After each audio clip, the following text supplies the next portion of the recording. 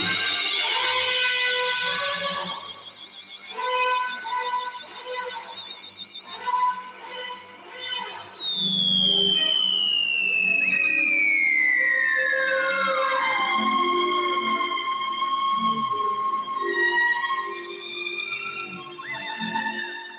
good morning, everyone, or good afternoon, or good evening, depending upon where you are on this rotating globe spinning around the sun at 18.5 miles per second. Where does the time go? Welcome to another edition of The Other Side of Midnight. That magical time between dusk and dawn when, well, tonight we're going to talk about flying helicopters on Mars and much, much more. Oh, yes, much, much more. A little while ago, I was sent a sketch from Joseph Farrell, and the caption of his email was plagiarism. And I thought, oh, my God, who's accusing who now? You know, this kind of thing. So I open it up, and there he has this gorgeous image of Ingenuity on Mars. And above it, he's got this sketch from Leonardo da Vinci, and they're almost identical. I mean, it gave me chills. So I'm not sure that Cynthia will be able to put it up for the show. We might make it a like 2A, because we have an item number 2 in my items where we actually have the imagery of flying the helicopter. So it might be a nice 2A if you can get in, you know, because we've had a lot of traffic, and sometimes when the traffic is terrific, none of us can get in. So we have to always be careful that we don't, you know, kind of log out and try to log back in during a show, because radio with pictures is increasingly popular, which of course is exactly the way it should be. Okay, let me touch on a couple of items before we get into the heart of our conversation. We have a full crew tonight. I will introduce them at the appropriate time. But let me go to news items, because something has just happened that I wanted to make note of. In fact, it happened 2 or 3 days ago, and I made a note in my notebook to make sure I led the news tonight with it. After over 100 years, the United States has officially recognized the Armenian genocide. Dr. Richard Spence and I, our resident historian, have talked about this a couple of times. During the Ottoman Empire, the literal genocide of the Armenians, and the told turgid story is in that item number 1 with a lot of background. Turkey, of course, is furious at Biden for even calling it a genocide, but I think this is a harbinger of things to come. Again, more and more is falling out of the closet, and this has been a long time in coming, and I wanted to pay appropriate respect to it, because remember, I told Rick that the first time I'd ever heard of the Armenian genocide was not in school, not in college. It was on an episode of the original Star Trek. Gene Roddenberry had put it in the script, and he was inundated with gratitude from the Armenian community. I believe there's one in Los Angeles, who were quite astonished that mainstream television, NBC, in 1968, 67, somewhere in that time frame, had actually made note of this as an historical atrocity that has never been recognized by us until now. And I'm just using that as kind of an indicator. There's a lot more interesting things going on, and as you'll hear during this program, we're going to talk about a couple of them that may surprise an awful lot of people. And we will put it on the record, and we'll see whether this political prediction that I'm going to make during the show, in fact, comes true. We will see. For those of you who are wondering what I'm talking about, what you want to do is go to theothersideofmidnight.com. That's our URL. Click on that, and that will take you to our home page. The banner tonight at the very top says, flying on Mars. What about the atmosphere? and it has the entire EM imaging team listed there. Click on that banner. That will take you to tonight's guest page. Right under the banner there, you will see fast links to items. Richard, Ron, Timothy, and Jezero is also going to be posted there shortly. Click on My Items. That takes you just down a few scroll lengths to Radio with Pictures. My Items, number 1, was our recognition of the Armenian genocide. Number 2, as you may or may not have been aware, NASA succeeded this week twice. Once on Sunday night. I, of course, stayed up all night after the show watching the what was going on, and it was rather entertaining and very intriguing. And watching Mimi Ayung, who is the Ingenuity program manager, kind of go bonkers is really kind of fun. I look at all these people, all these incredible, blessed nerds, who are, of course, at the cutting edge of civilization. Anything that has benefited most other people has started out as a cockeyed, harebrained idea in some nerd's mind, and then through a random walk process of politics and finance and perseverance, that was intended, these ideas eventually make their way into society, into civilization, and they benefit so many people. And I'm looking at all this incredible enthusiasm among the Ingenuity team there at JPL. And I cannot square in my own mind the incongruity of their honest, unabashed enthusiasm, passion, and love for what they're doing, what mastery of forces on another world over 100 million miles away they have pulled off again, with this idea that they work for an agency which has for over half a century been dedicated to lying to the American taxpayer about a whole bunch of stuff. And it's so incongruous. I just cannot wrap my mind, because it's obvious these people know nothing of the political chicanery going on above them at what we used to call the level of the suits. And their expressions of pure joy at making the impossible look almost easy. I mean, come on. Flying an autonomous little helicopter on the planet Mars completely by digital remote control with no control from Earth. It's all done with the programming on board and a processor which is 100 times faster than anything NASA has ever put into space before, so it can correct the perturbations of the flight at something like 500 times per second.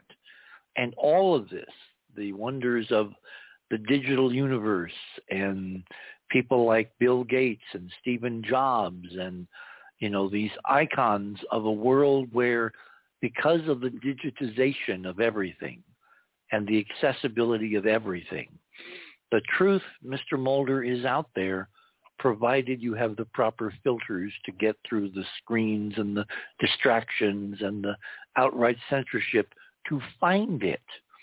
So we're going to talk a bit tonight about Mars and the atmosphere and flying on Mars and the absence of dust. That came up earlier in the week. Where was all the dust? Well, I have a dust video to show you, which is very, very revealing of Perseverance launching of little Ingenuity for the first flight on Mars of a self-propelled, self-controlled, autonomous flight, helicopter flight. Anyway, item number 2, if you click on that, that's the actual, all the frames, something like 1,500 frames put together, sized by a member of the Reddit Perseverance citizen scientist team. It's amazing how a lot of the, fitting together of all this stuff is being done by amateurs and not by NASA. Anyway, this is a full frame version of the flight of Ingenuity, Flight 1.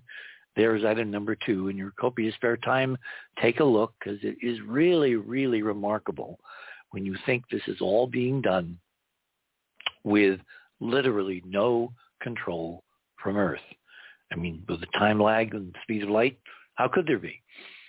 Item number 3, at the same time that NASA and JPL and the Perseverance mission were making history with Ingenuity's first successful flight, they also activated another technological demonstration, which is the so-called MOXIE instrument, which stands for basically making oxygen on Mars. What you do is you use electricity, which comes from the nuclear power source of Percy, and you run it through catalyzers, and you take the atmosphere of Mars, which is overwhelmingly carbon dioxide, and you split it apart, and you get rid of the carbon monoxide, and you're left with oxygen.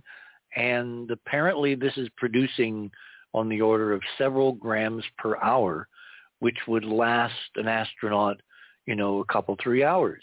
So the tech demo apparently was very successful. It's item number 3. Go and take a careful read, because this, of course, is the technology required to ultimately live a self-sustained colonization effort on the red planet. And I presume that a certain gentleman named Musk, who had another very successful demonstration of SpaceX capability this week. That we have Crew 2 now, 4 more astronauts taken up by the Falcon 9 rocket and the Dragon Endeavour spacecraft, both of which were recycled from the previous Crew 1 mission about a year ago. The booster flew and then flew back and landed on the drone ship in the Atlantic, and the spacecraft Endeavour was refurbished and flown again as a spacecraft to carry the second NASA crew on a Crew Dragon mission to the International Space Station. And that all took place in the last 3 days. Lost a lot of sleep looking at all this stuff.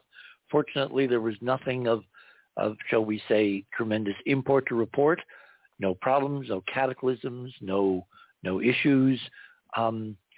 Again, it looks routine, but it's not, because spaceflight is not yet routine. But the work on the space station in preparation for the Artemis mission, and of course we mentioned last week that SpaceX and Elon Musk had received the contract from NASA to be part of to be the lander on the moon development team. They're going to use Starship, which is supposed to fly again, Starship 15 in the next few days from Texas, and we'll see whether the problems that had plagued the development very visibly have been fixed. We're sure they have. Well, we will find out.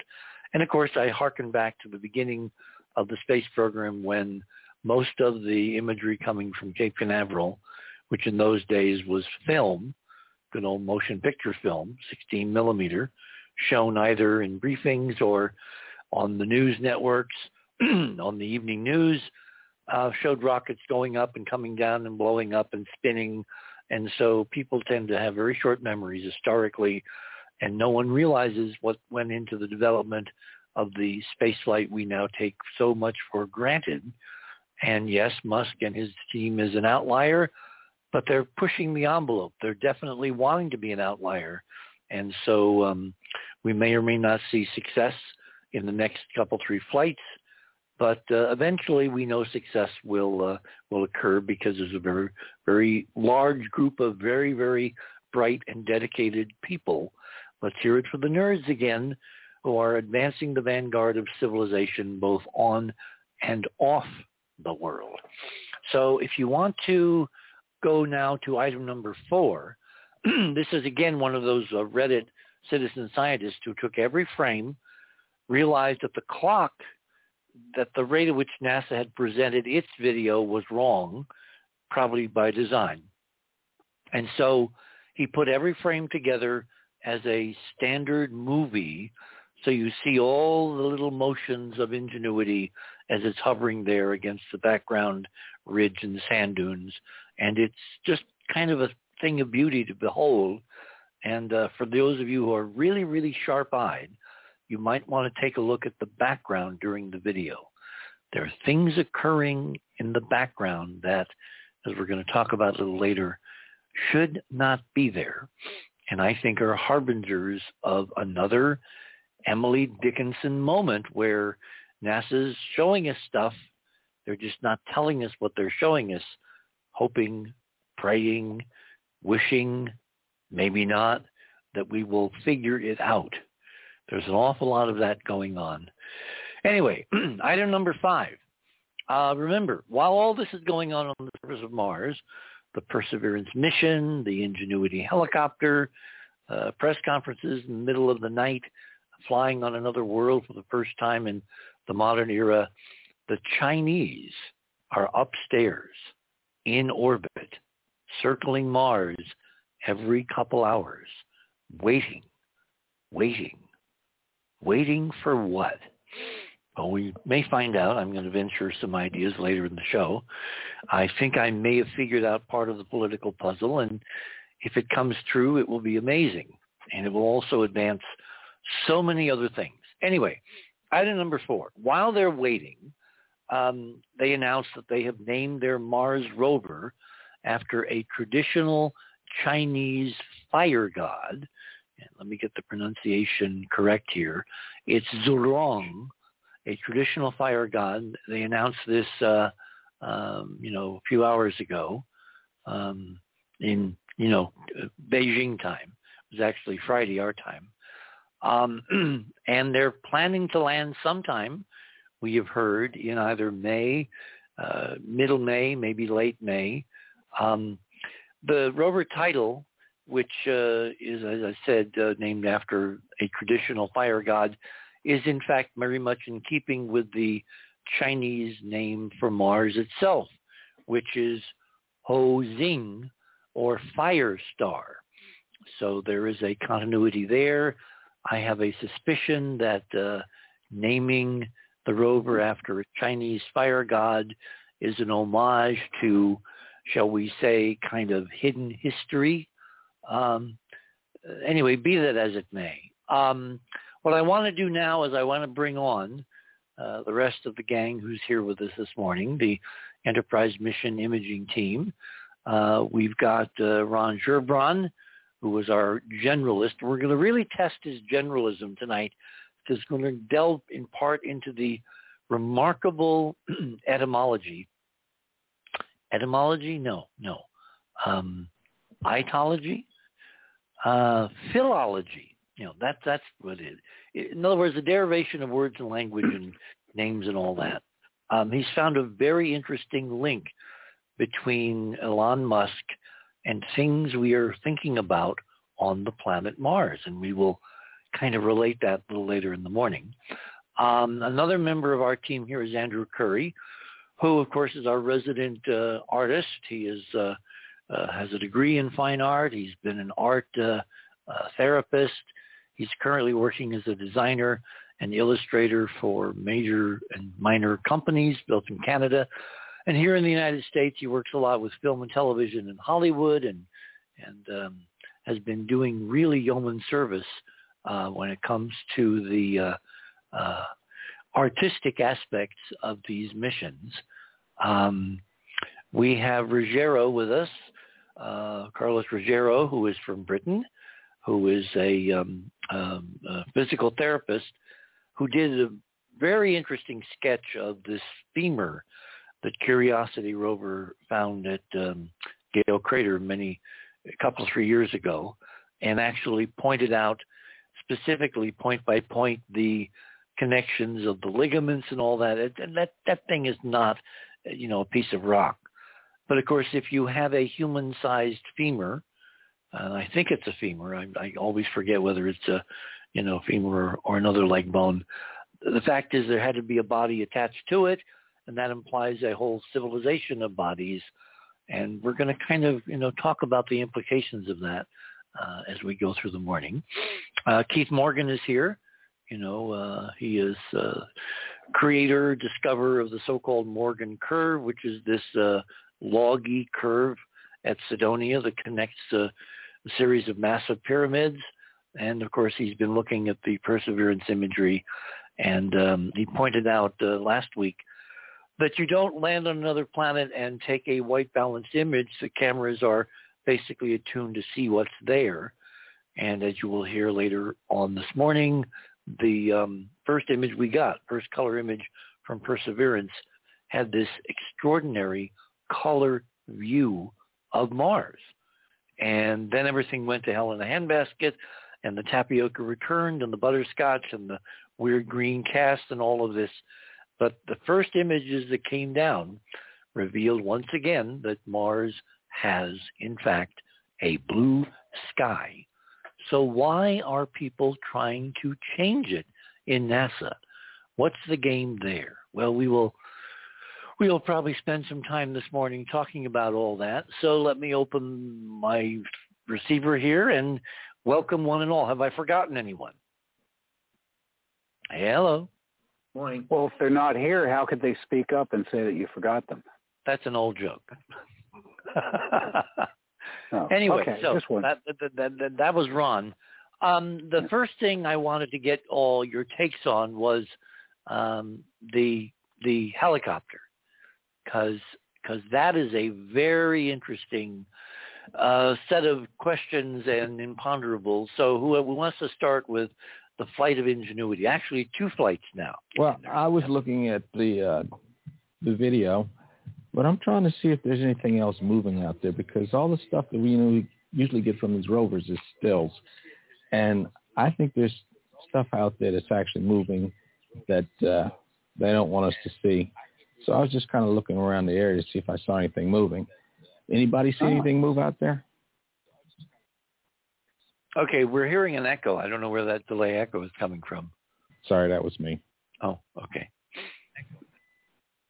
I haven't seen anything yet, but I'm going to have to rewatch the video. What type of things do you see moving, Keith? Is it? Well, it's kind of interesting that Keith should raise that question, because that's exactly what we're going to talk about in another 10 minutes or so. So, okay. Anybody else? Can't say I've seen anything extra. Okay. Andrew? Well, I'm curious about that dust too, Richard. That was my thing. It's amazing. I mean, everything you said about the technology is unbelievable, but it looks like a little flea on the landscape. It's just so unimpressive to me. But the technology is impressive. Don't get me wrong about that. But the actual, I don't know. Maybe I'm just not as blown away as everybody else at this point. Maybe I've seen too many drones at Christmas time handed out to kids. I don't know.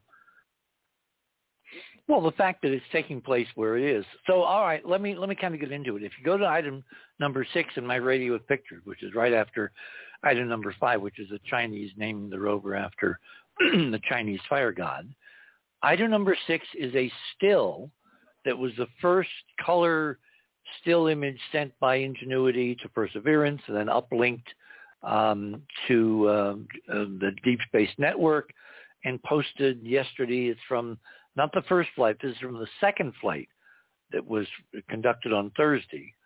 And if you look at that, you'll see a whole bunch of interesting stuff, not the least of which is the shadow of the little helicopter at the very bottom of the frame. And in the upper right-hand corner, there's a little sliver of sky, which, of course, is blue. And there's an awful lot of tracks running around. And it's so interesting because when you saw this, Andrew, you had the immediate reaction that I had, which was? Yeah, it looks like foundations of an ancient structure, Richard. And I mean, I sort of playfully said it's like an old Roman bathhouse, with sections and maybe even almost roundish, foundational sections, Yeah, on the upper right-hand corner, toward the blue sky, which is tilted because this is a wide-angle lens. There is definitely something. There's so much organization. Yes, exactly. And what's so amazing to me is you've got these guys looking at these photographs, and now there's aerials. There, of course, is MRO, the spacecraft, which has this super telescope that looks down, that takes pictures in color of Mars looking straight down. And all of this organization, and nobody makes mention of it. They just talk about rocks. Well, these rocks are square. They're rectangular. They're arrayed in linear progressions. They're arrayed at right angles. They're arrayed in patterns at right angles. There's so much organization. If I did not know that photograph, number 6, was taken hovering 16, 17 feet above Mars, I would think it was a drone flown by an archaeologist taking pictures of some place in Iraq or Pakistan or some desert where there was an ancient civilization, and all that's left now are the few bare bones of the former foundations. Yeah, Richard, it does remind me actually of the excavations we see in London when we've got the old Roman baths, etc., and they're broken and crumbled, but they look represented in that way. And actually, some weeks back, I'd sent you an email with the first Percy images that there was like regular blocks, but they were going around in an arc. And the first thing I noticed was like, hey, that kind of looks very similar to old Greek and Roman ruins. Ron, didn't you have a kind of a comparison? If we go to your images, which is the fast links under the banner at the top of the guest page, click on Ron. That will take you to his items. I'm looking. Oh, there. Is this number 8? I thought it was number 6. Maybe something got moved around. No, 6 is talking. 6 is the temple. I was expecting you would have. I'm there. 6. 6 is that. What that is the. It's a simple channel frame. It's the luminance or the lightness from a. I was splitting the picture, analyzing it, and I noticed that the black and white image. That's all that is. It's just a grayscale image of it. Had a lot more detail visible. You see how clearly it shows, faces and whatever, compared to the other ones. Well, which camera are we talking about? This is the PanCam. You mean Mastcam? From one of the Mastcam panoramas. Ah, okay. The same one that the other picture right below it is from. Hold on, Ron. Aren't we talking foundations right now? Oh, foundations. Well, that's what I thought, and that's why. Sorry. That's why I asked him which one he meant, because there should be a. There is 8 that says foundations, but it's not the comparison with Ingenuity that I had thought.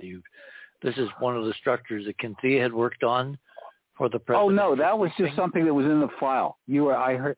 Actually, this came. You didn't even know I was there. You were trading emails with Andrew last night, and I saw you were discussing ruins, and I thought, well, I already put away a picture that has exactly the kind of cross example they wanted. So that happens to be. Church lady, never mind. We'll go back to my item number 6. So, and if you click on it and kind of scroll around, you can really see, like up in the midfield, there's that little rectilinear arrangement. They're all the same size. They're all in a line. There's a right angle, and then there's another line at right angles. In other words, there's so much organization. It's like, what are they trying to sell to us? And anyway, that's one of the first things. Remember, my model has been that the reason they keep downplaying the helicopter and stressing how difficult it is and how tenuous it is and it looks like a toy and they keep saying it's doing no science. It's like, I think as Shakespeare said, they do protest too much, because look at that image. Look at number 6.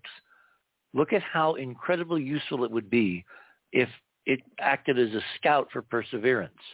If it flew even 1,000 feet ahead, they're planning on the next couple of flights, I think 4 or 5, to fly it out over 3,000 feet away and then bring it back. I mean, the amount of aerial reconnaissance you can do if this thing can stay in the air more than, a few seconds would be extraordinary. And the more they keep emphasizing, oh, it's not a scientific tool, the more suspicious I'm getting because, again, NASA has a track record. Remember, when I was first asked to join CBS and covered going to the moon, I kept hearing this NASA means never a straight answer. And that was from seasoned professionals in the journalism craft back then. And, of course, they didn't know how much NASA had been hiding of what's really out there. So I just have a feeling that this little Ingenuity helicopter is playing a much more critical role than we have been, shall we say, given privy to.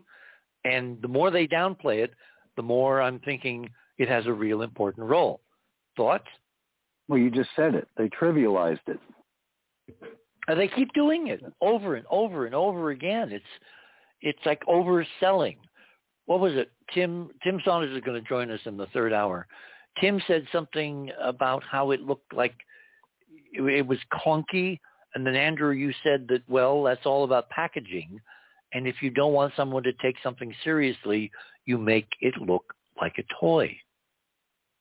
Yeah, and that's what I meant.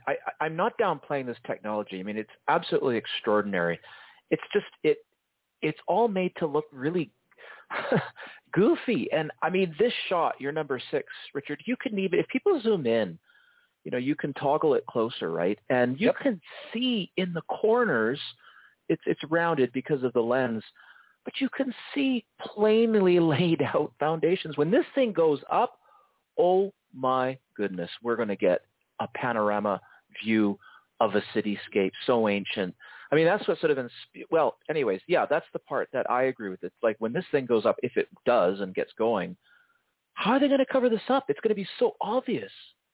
Well, the next flight is scheduled for tomorrow morning, pre-dawn again, because remember, Mars rotates every 24 hours, 39 minutes, and the Earth in 24 hours. So a rotation of Earth laps Mars, so the two clocks get out of synchronization. So as you go from day to day and week to week, the two clocks move apart. And so anybody on Mars time is going to be changing their rising and setting, which they've done for the first couple of months of this mission. So now the flying will take place on Mars at something like 7 or 8 Eastern time, I believe, on Sunday. When we get off the air, there's going to be another flight, and then a few hours later, they'll dump all the data, and they'll make an announcement. And there's supposed to be, this one coming up, the one number 3, is supposed to be like 50 meters, which is, almost 200 feet north and back, and then land on the same little area of ground they've marked out as the safe helipad because there's not a lot of rocks there. What I'm intrigued with on this mission, if you look at our banner tonight, which is the black and white nav camera on the bottom of that little rectangular mylar covered box of electronics, camera looking straight down that does the navigating and lets them kind of move around the terrain and to home plate and home base and whatever. The helicopter is caught as a shadow with the sun directly above Ingenuity, and the blades are really, really sharp. If you look at the shadow of Ingenuity on the color frame, the blades obviously are in motion, and the shutter speed was much lower, and I'm wondering why. Because the light sensitivity between color cameras and black and white cameras is nil. State of the art now, all cameras are basically amazing. So why was the shutter speed so slow, allowing you to see the literal motion of the blades on the color image? Anybody got any ideas? Not me. Not a one. Okay. Maybe when Tim joins us, he'll have some thoughts. He said he did have some thoughts on the helicopter. So let's move on to my number 6. I'm sorry.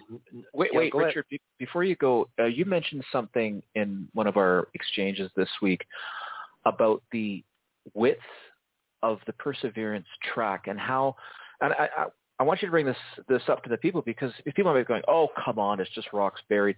No, this stuff is human size. Like a human being could walk in these areas quite comfortably. Can you explain the width of the tracks and how that? You can obviously see Perseverance tracks there, the little ribbed, darker areas of the ground where the dust is lifted up, and what's under the dust is revealed. The width of the tires, the width of the wheels is 16 inches. I spent a lot of time looking this up, and it's not easy. The specifications on the Curiosity wheels was readily available, but finding the parameters of the Perseverance wheels, other than they had been changed, and the aluminum had been made thicker, and the little not the grooves, what would you call those? The flanges on the surface of the wheels, which are wavy, have been designed to resist rocks better and to dig into sand better and all that. It was really hard to finally come up with a number, and the only reason I came up with it is because Emily Lakadawala, who used to be the planetary gal from the Planetary Society and wrote amazing pieces, very well researched. Of course, she thinks our stuff is all nuts, but that doesn't stop me from citing her when she posted on Perseverance the parameters that nobody else had posted, including the width of the wheels on Percy is 16 inches. Now, the spacing between the wheels, which is the width of the rover itself, is 9 feet. So given those two parameters, look at the tire tracks, look at how they get smaller into the distance, and Perseverance is just above the frame. The copter tipped a little bit. That's why we see the shadow. So it didn't get quite to the horizon. So I presume that they will correct that in their autonomous programming for the next flight on Sunday, and we'll get Perseverance as seen from Ingenuity. But anyway, you can see the amount of area is covered, and then given the fact that you got 16-inch and 9-foot scaling, this is the foundations of human-size structures on Mars. And it blows me away that no one's talking about it officially in NASA. It's like they're obviously oblivious to the incredible organization. Remember, this is supposed to be the bottom of a lake with, rapid turbidity currents and inflows of water coming from the highlands and a drainage area on the other side of the crater 30 miles wide. So the currents, if all the stuff we're seeing there is caused by, currents moving rocks around, or even if it's just volcanoes or meteor impacts throwing secondary ejecta, why are they all lined up? And why are they all roughly the same size? Doesn't anybody but us out here in the peanut gallery notice that NASA's sitting in the middle of an ancient buried city? Rich, sorry to bother you, but we kind of blew by the break coming up. See, nobody's watching. It's okay. Nobody's watching. Well, we're interested in this, so we're kind of paying attention, and I was engrossed in it. Yeah, I was too. I'd say leave the break out. Don't worry about the. No. We'll pick it up at the top of the hour. Anyway, going to number 7. This problem of flying on Mars gets back to how can you fly on a planet?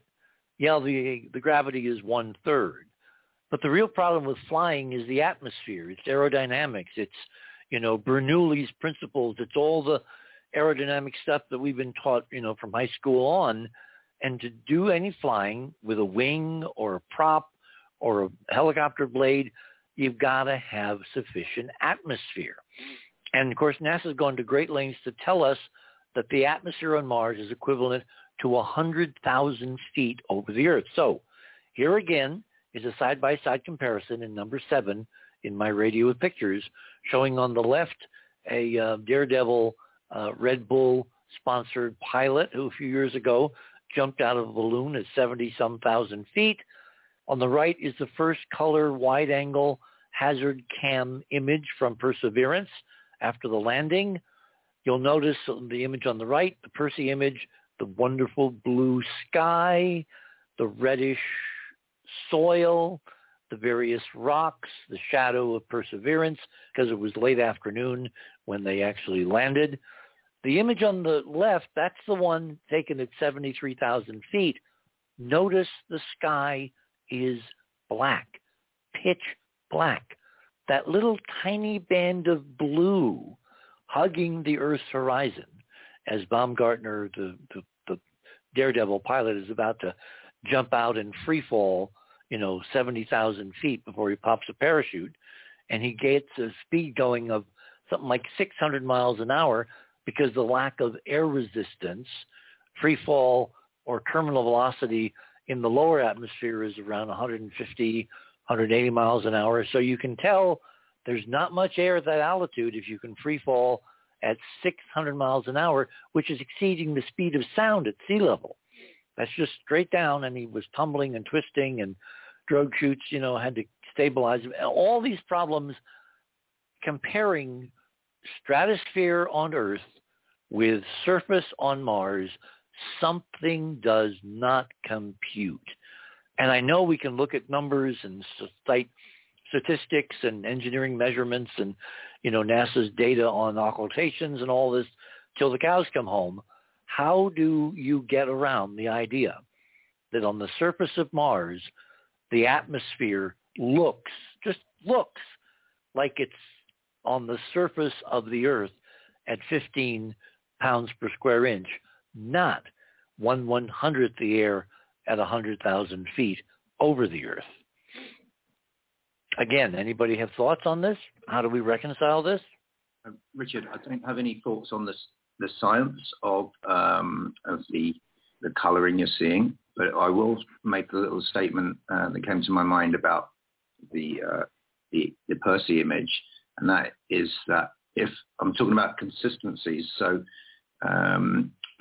with regards to the colour, so if you're looking at the colour of the worlds and say, well, what's their consistent colour on Earth, and then the colour of all the rocks, and then you look at the sky, it means that with like the filtering, that's like a true image, because often we see the sky as orange, obviously on Mars, and now it's blue. So my point would be to anyone who's not scientifically minded is like, well, why is it so blue, and why is everything so consistent? Do you get my point? Mm-hmm. Well, look at item number 8, because I want to get into this now. Number 8 is a raw set of frames put together by, again, NASA, Caltech, JPL. Mm-hmm. And what they did was they did a negative. That's why at the bottom of the frame, they're freeze framed the way YouTube does it. You see that little white geometry. That's Ingenuity before it lifted off. And this is a side-by-side comparison, and you click on it, and you'll see left and right.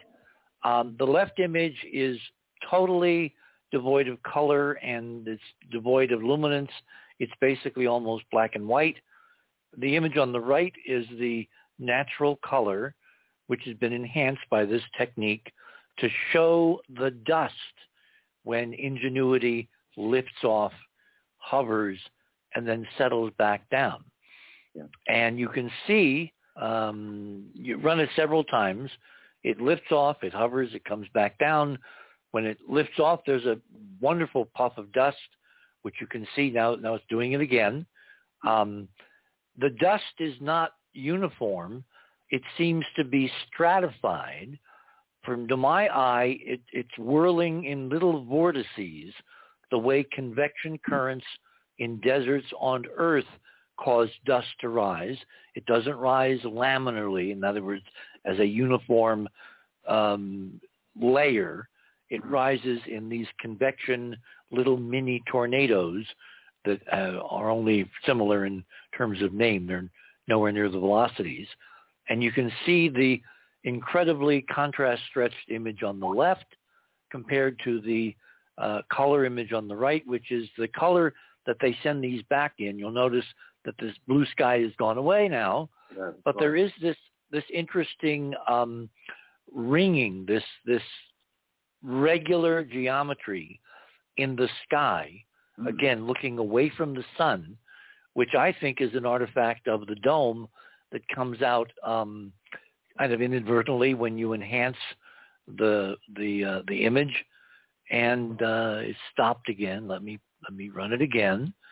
Okay, for me. The guest from 2 weeks ago, Holger, he was saying more on the lines of these things are just like the background noise that you'd see from the camera.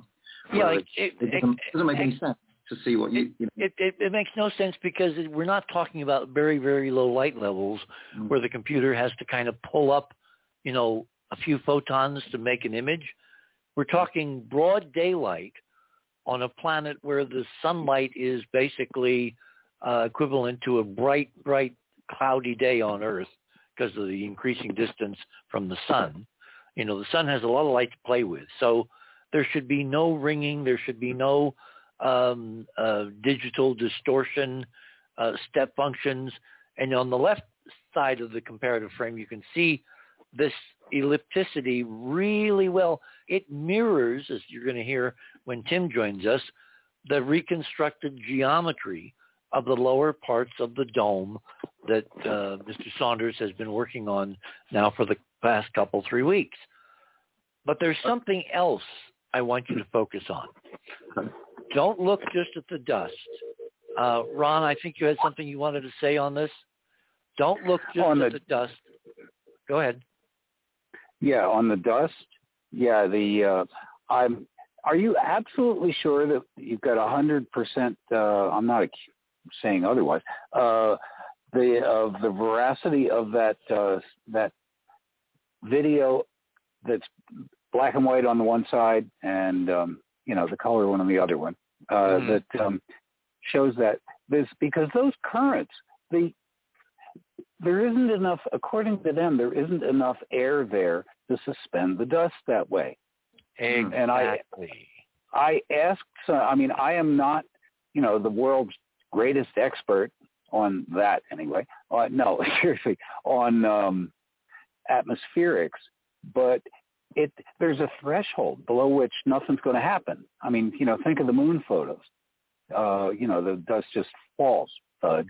And right. So I don't know how it's getting pushed around. In order to have the wind pushing the dust around, there has to be a little more of it. Plus, it's laminated. You can see the laminations.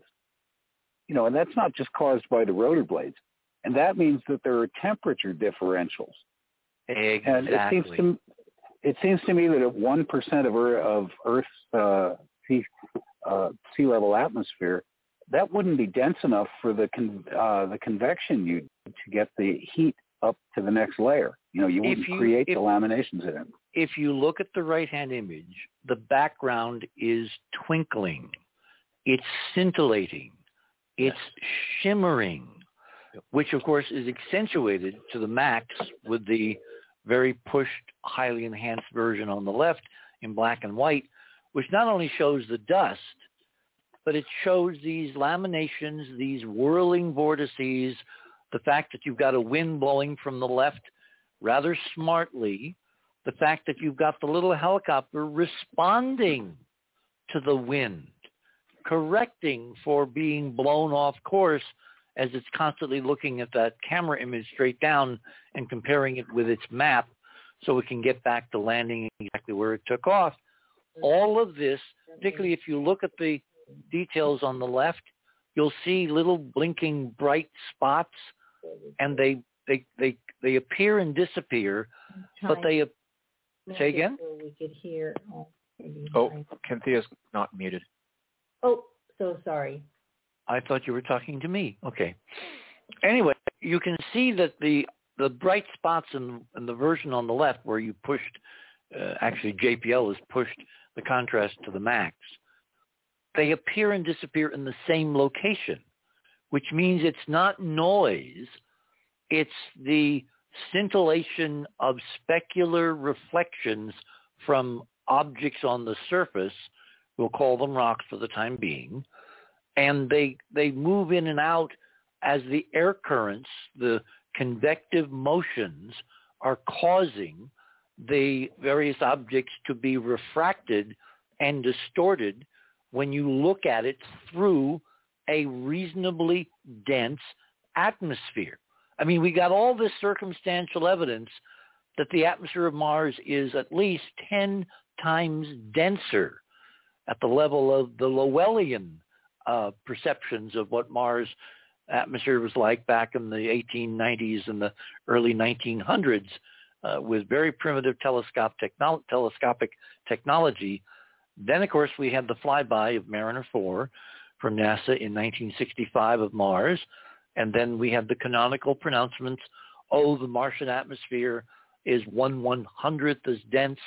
All the subsequent missions have reinforced that. They've carried meteorological instruments which have dutifully said it's 1/100th. And yet when you look at all of this data from the brightness of the sky, the color of the sky, which comes from not dust, but from molecules, turns out that most molecules as gases are about the same size, so they scatter blue light. So planetary atmospheres, if you can see them, if they're dense enough to be seen, from Venus out to Pluto, all are blue if they're caused by molecular scattering. Richard? Yeah. Oh, no, go ahead, Tim. Oh, Jezero, that's... Yeah, it's a simple question which I might be able to shed some light on the atmosphere here. So regards to the density and the dust and then the lift of the vehicle, I was thinking if someone can do the maths on the size of the blades, then the weight of the object, and then the available lift, because there needs to be a consistency.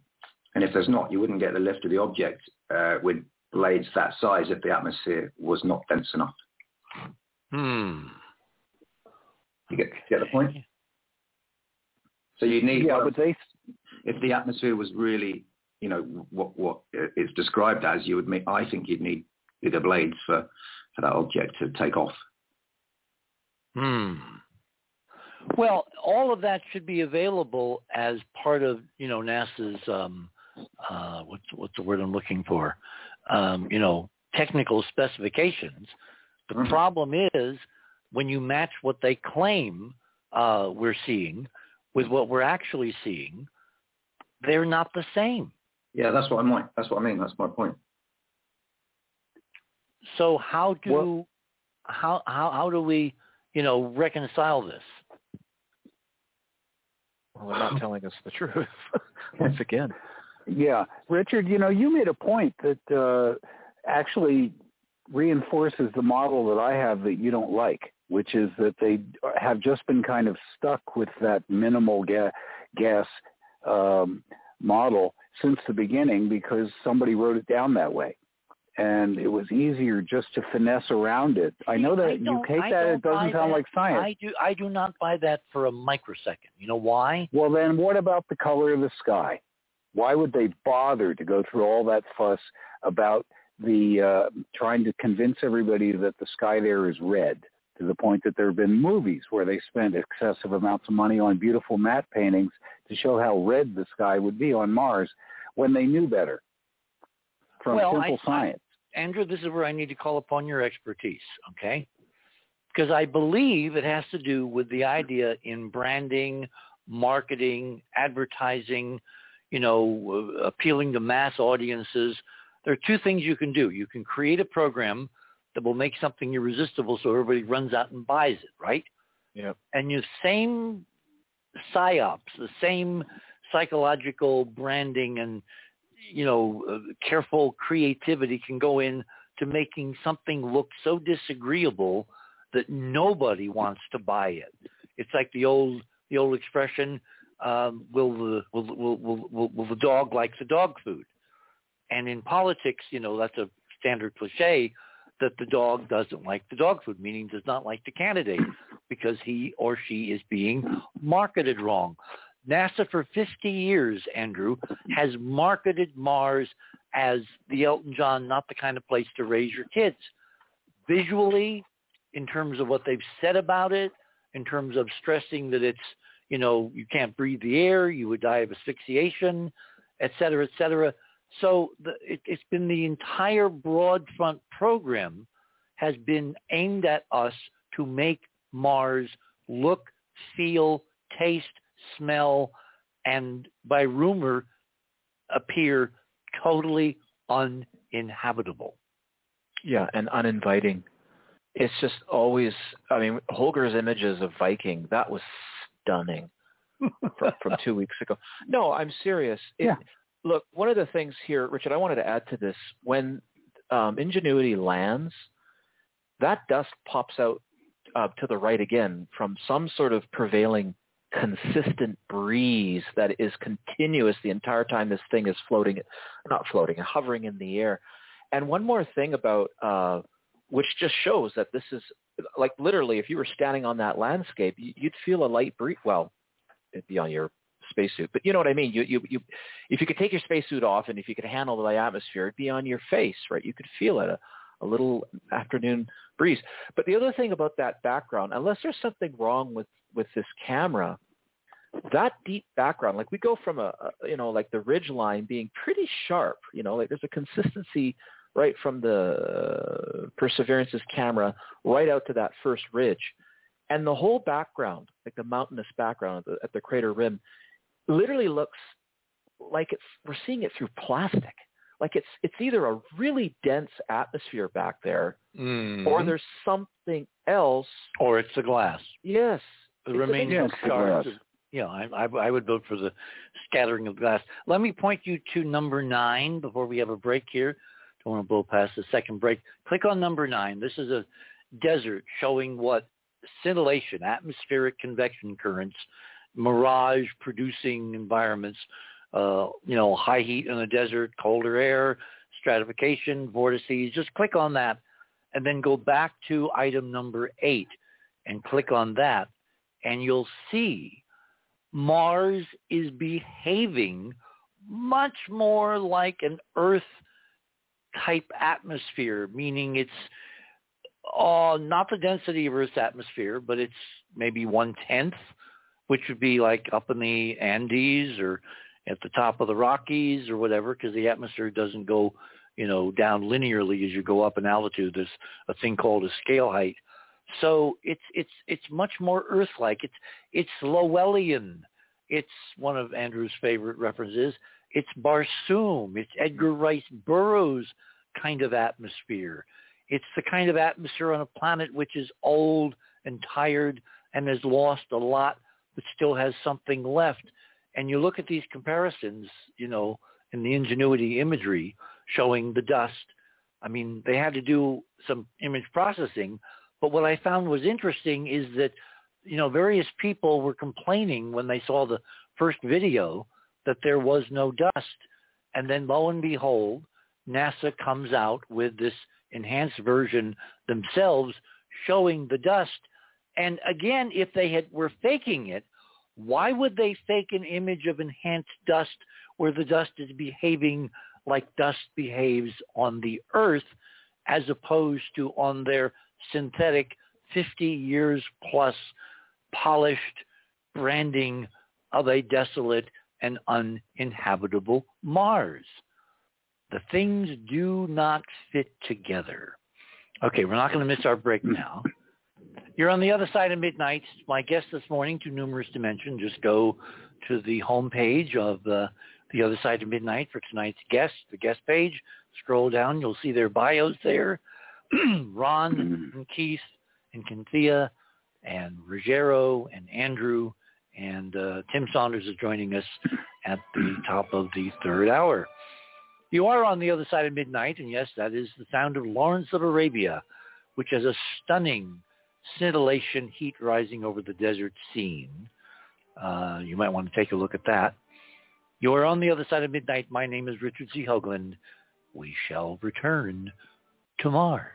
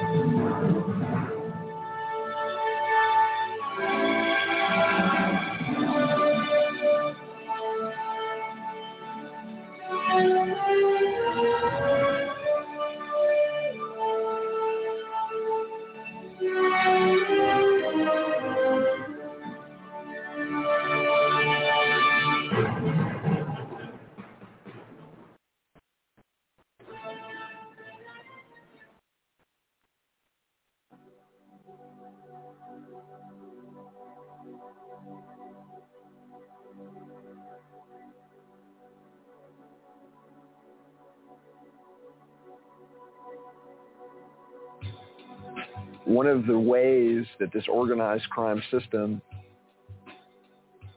has been able to monopolize the media and has been able to control the government and control perception on a wide scale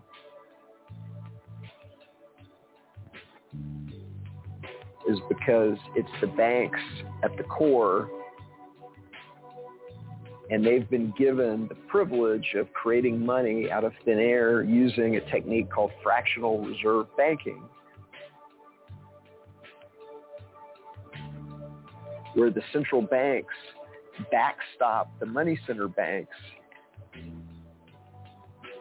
to create money out of thin air. So when you go to get a loan, whether it's a mortgage or a car loan, that's not depositor money that they're loaning you. They just credit your account with some dollar credits, and you're off to the races.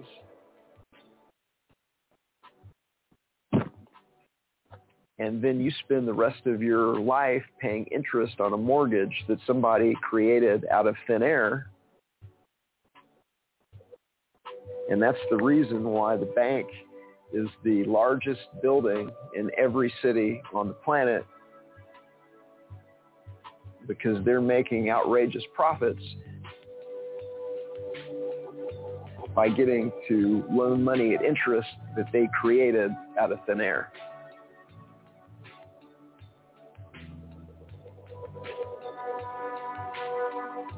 This is Etienne de la Boétie Squared, the author of Government, the Biggest Scam in History, Exposed. And some of my favorite conversations are the ones that I have on the other side of the news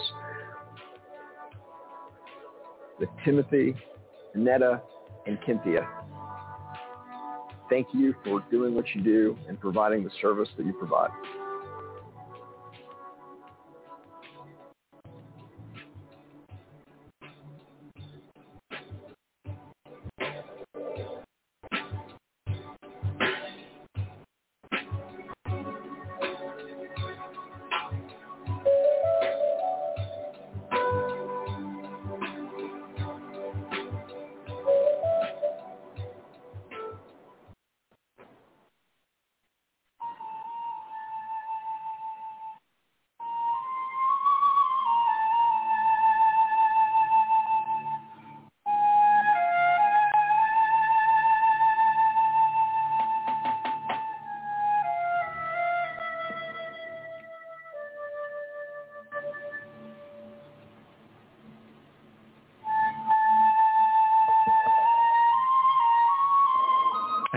Welcome back, everyone. This Saturday night, April 24th, 2021, we're talking again tonight about the planet Mars and the redolent mysteries and the inconsistencies in what NASA says about the environment and the imagery and the other data it's now releasing. I mean, it really seems, guys and gals, as if they all carry around a little copy of Emily Dickinson's poetry. And if they are forced to tell us the truth, they keep telling it slant. So we have to figure it out, that we have to read between the lines. We have to watch the dust clouds moving across the surface of a planet where the atmosphere is supposed to be 1/100,000th of the air we are breathing now. So why are there these inconsistencies? I think, as we talked about just before the break, that in fact the plan has been to make Mars look as distasteful, as uninhabitable, as desolate, so that nobody really is very excited about going there or staying there. Of course, the guy who's messed all this up has been Elon Musk. I want to get into move from the atmosphere into something even more intriguing, which is what was this dome we've all been looking at now for several weeks with a variety of evidence and different disciplines, different techniques, different ways of looking at the imagery, even, looking or listening to the sound of the wheels on the surface, all of which is pointing us in the direction that there is this extraordinary ancient dome, now, of course, in shreds and tatters and a pale vestige of itself, except over toward the east. But what was it there to do? And obviously, I believe it was there to protect something under the dome in the Jezero Crater. And we're going to talk about that in the next few minutes. But before we leave the subject of the atmosphere, anybody have any final comments? Yes, I do, Richard. Your comment about making this planet look unappealing. One of the big features from the Brookings report when NASA first started to go, before they started their sort of space travels and exploration, was a very, very big focus on children. Lots of focus in that report about how children would grow up with, NASA going into space, et cetera, and to monitor children and how they would react to it. It's very, very interesting to read that section.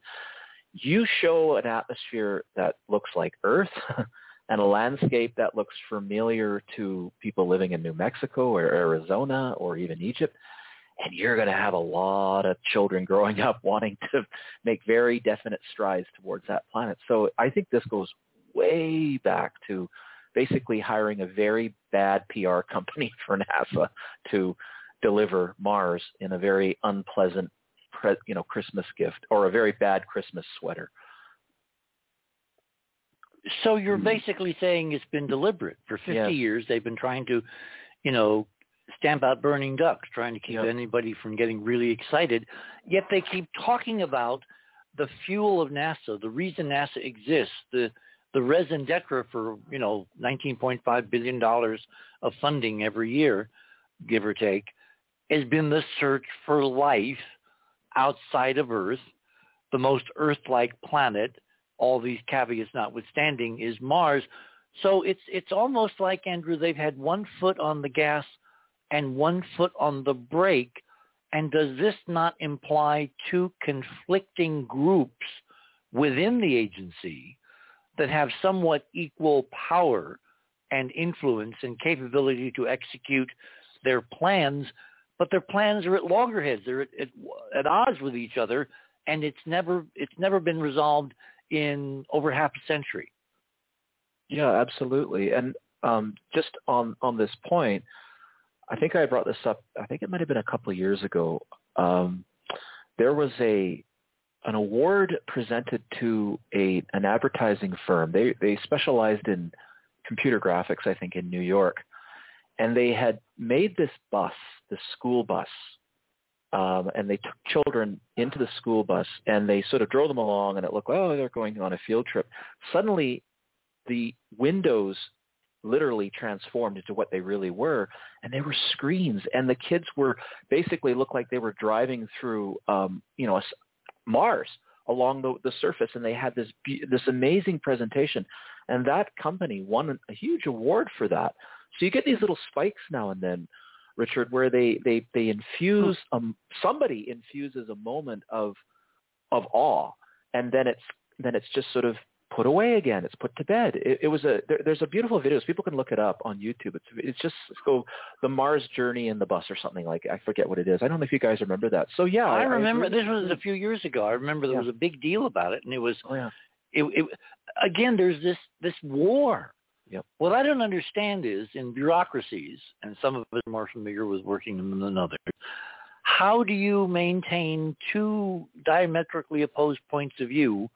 Use money to sell them, to create advertising, to create a kind of a narrative, and they're at loggerheads.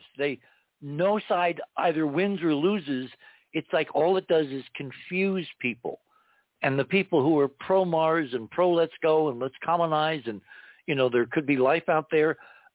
their message is diluted terribly by the other side, which is, oh, it's dead, it's lifeless, there's nothing but rocks and craters and radiation, and the skies are this awful butterscotch, color, and Mars is not the kind of place to raise your kids. How does this dichotomy exist for year after year and decade after decade, and nobody steps in at a higher level and says, this is our message? Well, it happens in most countries with two political parties who are always divisive, but sort of have the same goal in mind to do something good for the people. I don't know. It happens on Wall Street. Yeah, I don't know if it's human nature. I don't know. No, I said it happens on Wall Street. It's money. What does a rich? Let's just pick one and not think of anyone. A political donor, they donate to both sides. Mm. And so I think they've been promoting both options, because until the water boils, you can go either way. And they have infinite power and infinite money, so to speak. So I think the very capitalized theys behind the curtain, they support both views. Okay, if it goes this way, good. Okay, if it goes that way, this is how we deal with it. And I don't see a contradiction. Like I said, it's just like politics or a lot of Wall Street. Wait a minute. When you say it goes both ways, if the folks behind the curtain have infinite money and control, I'm going to talk a lot about this tomorrow night with my guest, who's going to be talking about Masonic influences and all of those rumors for centuries, small group of people running the world. If they are a small group running the world, why don't they have a definite plan, and that's the plan, and nothing else is allowed? You're acting, Ron, like there's some kind of free will and some market decision where ultimately people get to vote which future, which Mars they want. Is that what you're saying? Not exactly. I'm saying that those people that are so rich and so powerful, so to speak, what they want to be is rich and powerful. They don't care what happens as long as they are in charge. But how does the color of the atmosphere and the density of the air you can't breathe make a tinker's dam in any of that? Well, this is where I said it kind of supports that model that I have, that the business about the atmosphere actually being denser than they originally said it was like filling out a form. As you said, Mariner 4 gets there, and they start, and there are telescopic observations and measurements, and there's Lowell and his compatriots even back then making decisions about how dense the atmosphere was. But they said, okay, we need to make this place look as inhospitable as possible, because if people really get a closer look with better technology a little down the road, they're going to see all the ruins and things like that. And a whole bunch of odd things will open up, so maybe we can disinterest them. So but let's that see. Has Gravity not happened. We've had a constant drumbeat. No, because for 50 years, NASA's held out the Holy Grail, which is why they get funding every year. We're going to find life. Someday we're going to find life. Life is out there. Life is everywhere. This is our raison d'etre. It hasn't gone away, and now we've got these amazing images from Perseverance and now Ingenuity, and all these incongruities of a much more favorable place for Musk to put down, his colonies. I mean, really, it's not linear. If the atmosphere of Mars is 10 times denser than we've been told, the engineering hurdles in front of a private enterprise colonizing Mars, regardless of governments, comes 100, 1,000 times easier than if the Mars that we've been sold is the Mars of reality. And all the data is telling us, all this various circumstantial evidence is telling us, Beverly, that the Mars we've been given is not the Mars that exists. It's very different and much more inviting if you do just a few little things. Heck, I wouldn't even be surprised if they've been lying about the percentage of oxygen. Yeah, well, now, does that make the rather infamous opening sequence in that movie, The Martian, with Matt Damon, does that make a misdirection or an error? You know, where he gets blown over and knocked out by the wind, which is highly unlikely. It was a huge plot point at which the entire film, novel and then film revolved, because he had to be stranded and everybody had to think he was dead. And you could not do that unless there was a big storm. And, of course, the Mars NASA says exists, that storm would be impossible.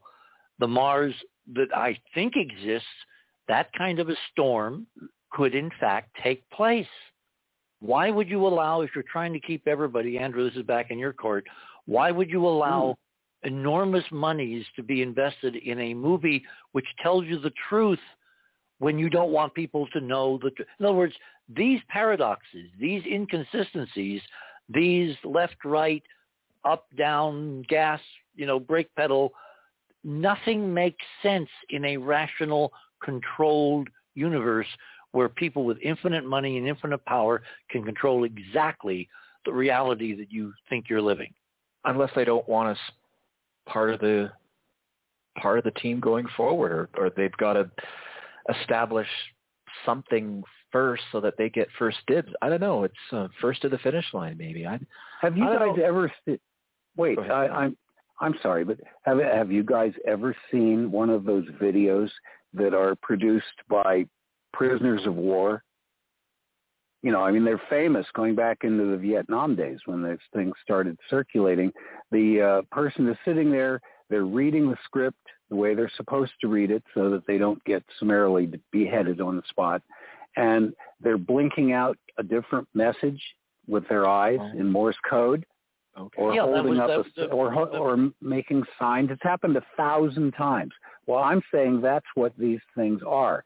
They're like the signaling of prisoners of war, saying this is what's really going on, but we can't ever talk about it directly. The one instance you're talking about that I'm familiar with is Commander Booker and the Pueblo and North Korea taking our spy ship, which apparently wanted inside the whatever mile limit North Korea was declaring. Because this occurred just before I went to CBS in '68, so I was paying very close attention to the news division of CBS to see what I was getting myself into. So I'm familiar with, Booker standing there with his crew, and they're reading this prepared propaganda, and they're blinking Morse code with their eyes saying these are all lies and BS, okay?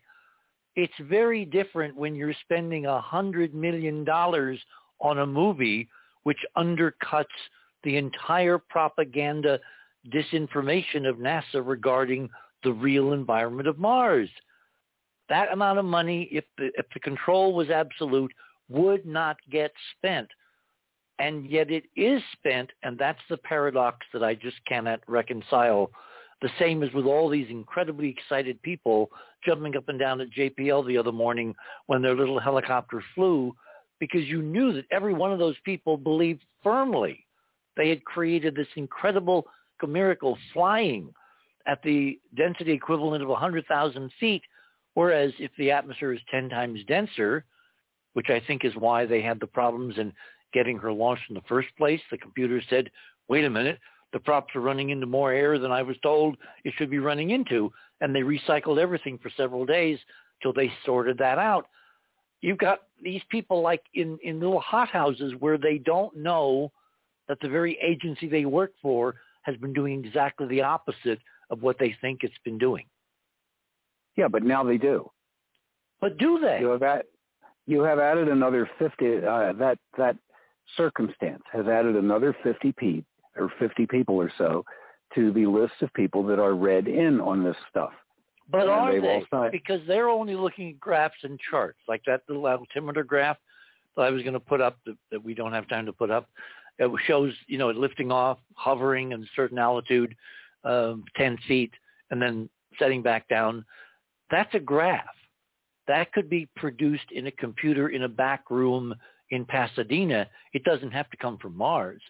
If you're dependent on your instruments, if you're a pilot, remember the first thing they say in pilot training is trust your instruments. Don't look out the window because of inner ear things and all that. You don't know if you're flying upside down.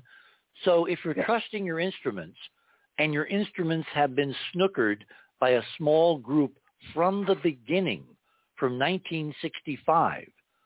The folks that actually know the real environment are only the engineers that have to build the hardware to enter the atmosphere of Mars. That's EDL, entry, descent, and landing. And the engineers who had to build the helicopter to perform on a range of conditions where all you have to do is change the prop speed, and the same propeller design that could function at 100,000 feet over Earth could function at 14,000 feet over Earth by simply changing the rotor speed, which is a computer algorithm which is done hands-off, and no one is sitting there and looking and measuring the rotation rate, because even the cameras, the video that's taken, can be jiggered so you don't get an accurate reflection of so many frames per second, the stroboscopic effect and all that, which goes back to why is the color helicopter shadow on the Ingenuity image, why are the blades blurred? And on the black and white, they're crystal clear and knife sharp. Was this an error? Was this a leak? Or is this just because systems that get so big, eventually something gets lost in translation? I think they just can't say anything, but they can do whatever they want. All right. I mean, one last thing I'd say in the area of blinking, that you called me this afternoon to tell me about the new shots from the SuperCam that were targeting a certain location there for Perseverance, and I think that's an indication of friendly. I think that NASA said, "Oh, they're interested in this thing. Let's take some pictures of it." Because you made a big deal about it last week. It's on the table for tonight. I don't know if. Well, I made a big deal of the dome. Remember, guys? And then suddenly we get, 2 days of hundreds of images of the entire sky from Perseverance, which does not happen. Well, but again, it's so Dickinsonian. Okay, let us move on because time is fuging. I want to talk about the rest of the show, what's under the dome. Why was a dome necessary? Because obviously Mars, if you didn't have atmospheric deficiencies, you wouldn't need domes, you wouldn't need arcologies, you could live outside in the open air like we do here. So obviously there's some things about Mars that are different. And at what density do you create a high-tech civilization that has to live in a greenhouse as opposed to the ambient environment? I think that's what we're seeing at Jezero, which was the environment of Mars, a la the Lowell model of aging planet, losing atmosphere. Things are getting worse and worse and worse. At some point, you have to go to glass domes for living, for agriculture, for keeping civilization alive, which means you have these oases connected by some kind of transportation system, dome to dome to dome. And that may be where the so-called Llewellyn canals came from. They're not water. They were transportation channels along with water, et cetera, et cetera. Anyway, lots of speculation. I want to go to item number 10 now in my radio with pictures items, because this is a MRO, Mars Reconnaissance Orbiter. I'm sorry, it's not. It's Mars Express, looking down on Mars, taking color imagery, which appears to be a little more, shall we say, realistic than the NASA imagery. And I rotated the image. North usually is on images as straight up. In this case, north is to the left, south is to the right, and east is straight up, because this mirrors the geometry of item number 11, which is someone, again, a member of the citizen scientist groups of these various chat rooms that are presenting data and processing data from Perseverance, apart from what NASA is doing.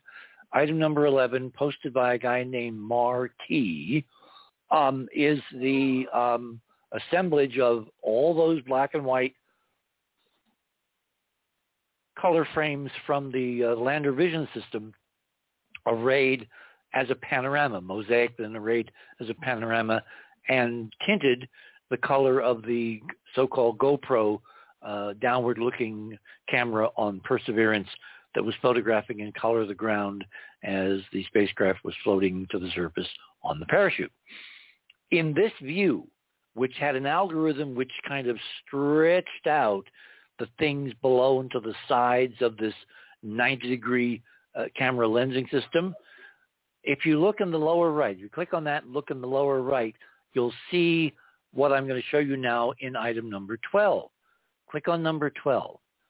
This is a view of a set of remarkable geometrically arranged structures, arcologies, pyramids, a lot of linear geometric looking stuff, looking like, modern suburbs gone to hell in a handbasket. You see curvilinear features over on the left that actually could be elevated highways that have appropriate shadowing and all that.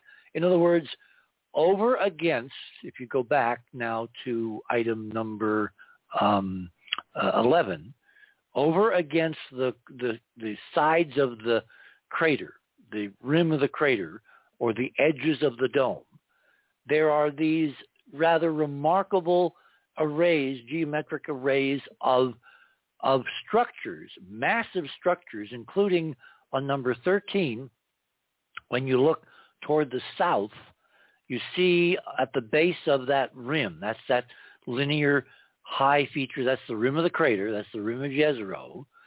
On the right-hand side, you'll see two massive geometric structures on the surface next to the rim. On the left-hand side, you see a lot of kind of shattered bluish and pinkish stuff. That's the upper levels of the dome as this little spacecraft was falling down through the levels and taking these pictures. And if you turn the MRO imagery one more time so that now south is at the top and north is at the bottom and west is to the right and east is to the left, in large number 14, you'll see that those objects I showed you in 13, which were very dimly seen in that descent lander vision system, camera system, are much more in focus now on the Mars Express European spacecraft photographing Mars, looking straight down. And you'll notice that they appear to be more geometric complexes. They're not mesas. They are huge, collapsing, artificial structures, either pyramids or arcologies. There's kind of like one and the same. And we're actually getting close on time, so let me do this. Let me pause what I'm going to say, and we will pick this up when we return. You are on the other side of midnight. My name is Richard C. Hoagland, and don't go away because there's an amazing surprise to be revealed in this line of reasoning. You're on the other side of midnight. My name is Richard C. Hoagland. My guests are the EM imaging team, and we're going to be talking about what's under the dome in a great deal of surprise when we return.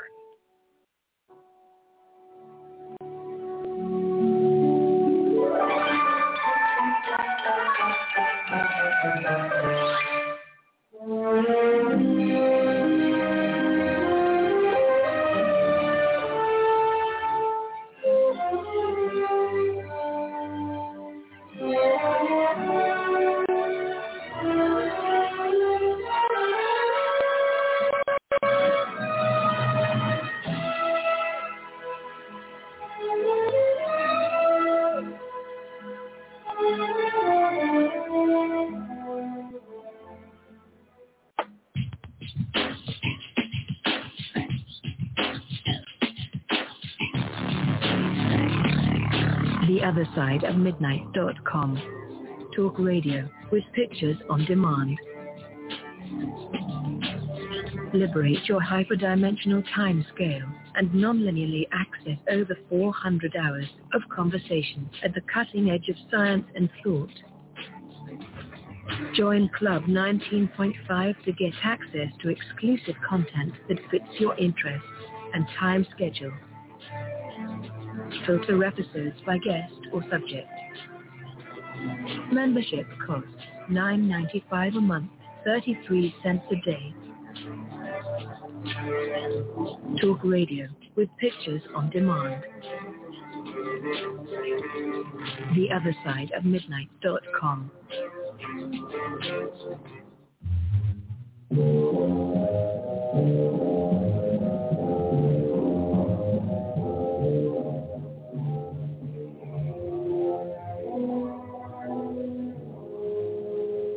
And welcome back, everyone, to this another Mars edition of The Other Side of Midnight on Saturday night. This is April 24th, 2021. My guests are the Enterprise Mission Imaging Team with a few consultants like Jezero, who did that brilliant sketch of the femur on a place, of course, where such things should not exist. So I want to go back to what I was saying at the top of the hour, because what we've got here, if you go back to Radio with Pictures, let me do this, okay, and you're all looking now at item number 14. If you rotate the Mars Express image so that it's upside down, north is at the bottom, south is at the top, you can see the crater rim. That's that randomly looking bright tannish sweeping curve from the left to the right of the image. And below that, you have these various obviously geometric structures. They look to be deformed. They appear to be in ruin. They appear to be very, very old. And I looked at them and I thought to myself, why do they look familiar? And then it hit me. So you want to go now to number 15. We're going to take the objects on the on the right first. I've now reversed it, so north is now at the top, south is at the bottom. The crater rim is now at the bottom with that major crater on the rim, kind of like over on the right-hand side. And three of these structures, which are obviously structures because they're same size, they're spacing, they're outlined by platforms, there's very complex rectilinear geometry all around them. They reminded me overwhelmingly of the object on the right, which is a satellite imagery of the three main pyramids on the Giza Plateau in Egypt. Now, I've only done one thing to the object on the right. I reversed the orientation, because although the structures on the left in Jezero reminded me of Giza, in fact, the geometry was 180 degrees wrong. Kind of like it was a mirror image of what Giza someday was to become. Okay, get out of that. Now you want to go down to 16. We talked about this last week when I was talking with Stephen Myers. He's not a big fan of the Orion Giza pyramid layout. The photo on the right is a sketch, a professional sketch from I forget what archaeological journal. It shows the Great Pyramids. It shows their orientation. Cairo is to the upper right off of the frame. North is at the top. South is at the bottom. And on the left, there is a beautiful photograph of the belt stars of Orion, Alnitek, Analem, and Mintaka. And according to Robert Bauval and his, I think Maurice Cottrell was his co-author, Robert had this ingenious inspiration many, many years ago, literally camping one night in the Sahara Desert, looking at Orion over the surface, that the layout pyramids of Giza mirror the layout of the stars, the three brilliant blue type O and B stars in the belt of Orion, which are hundreds of light years away. And it's become incredibly controversial to this day. There are naysayers. There are people like Stephen Myers who think there's kind of circular reasoning, that the reason that Bauval says that, you know, these stars are looking like Orion's belt is because someone said they look like Orion's belt, and it becomes a self-fulfilling kind of prophecy, a line of circular reasoning. I think it's much more interesting, as you're about to go to number 17, And I, again, reversed the orientation. North is again at the top. The south is at the bottom. The crater rim is just out of frame at the bottom. Next to the three big, massive, mile-size structures as a mirror image of the Orion belt stars, we have three much smaller and decaying pyramidal structures, and they are laid out exactly under the dome at Jezero, right next to the south wall of the crater rim, the several thousand foot high mountains that ring Jezero as the uplifted excavated material when the crater was formed. Now what you want to do is you want to go to number 18, and this shows you when you lay a template of the Giza pyramids over these three structures on Mars. They mirror not only the geometry, but pretty much their relative size. Mintaka, if we can use the analogy, seems to be somewhat bigger.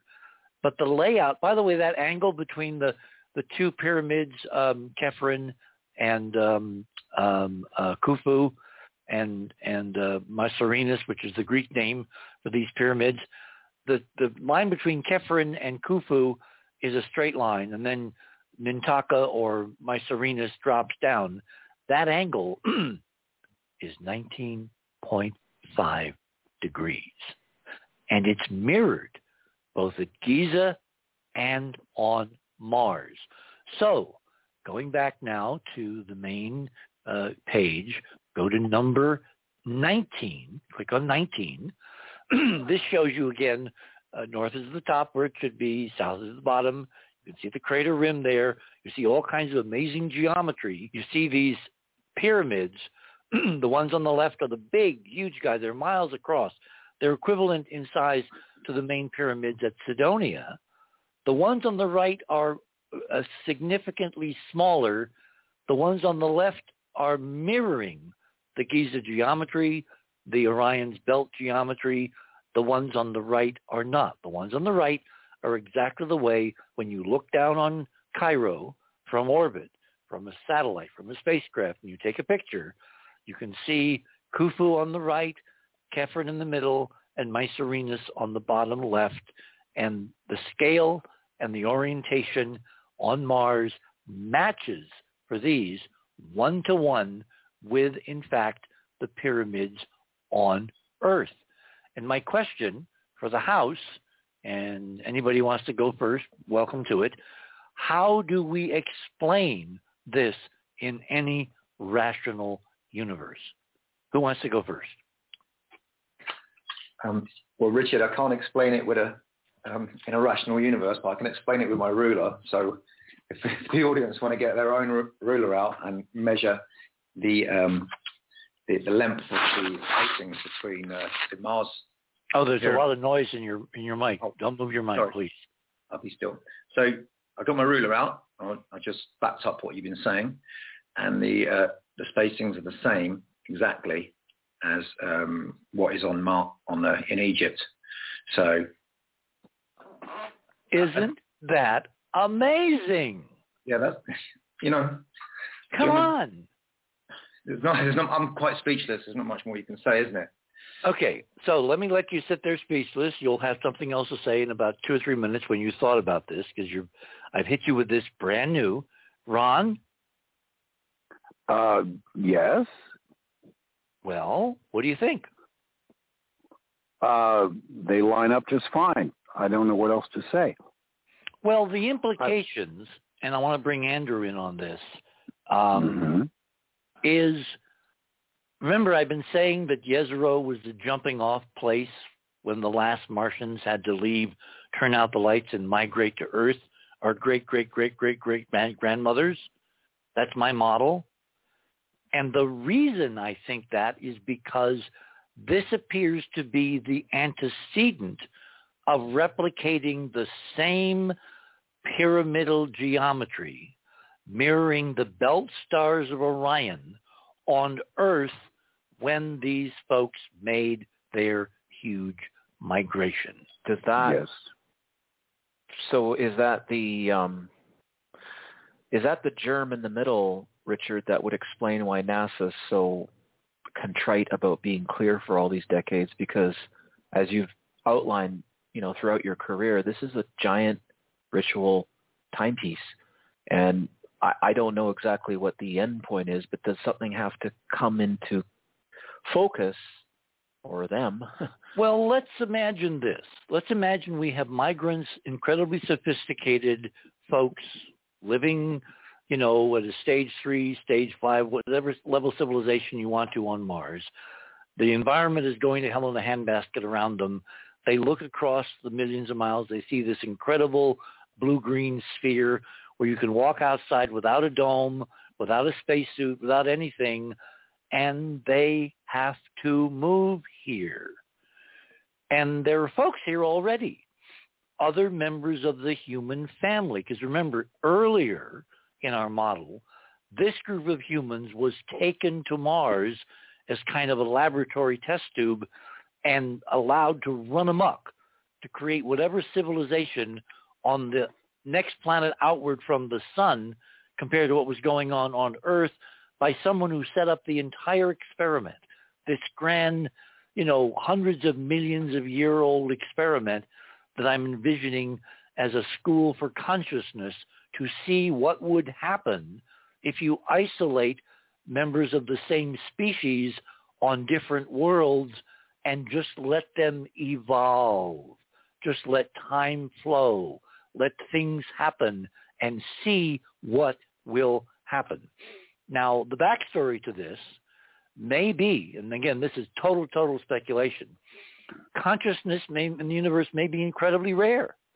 Remember, Sagan looked out there and he said, if it's teeming with life, it's astonishing.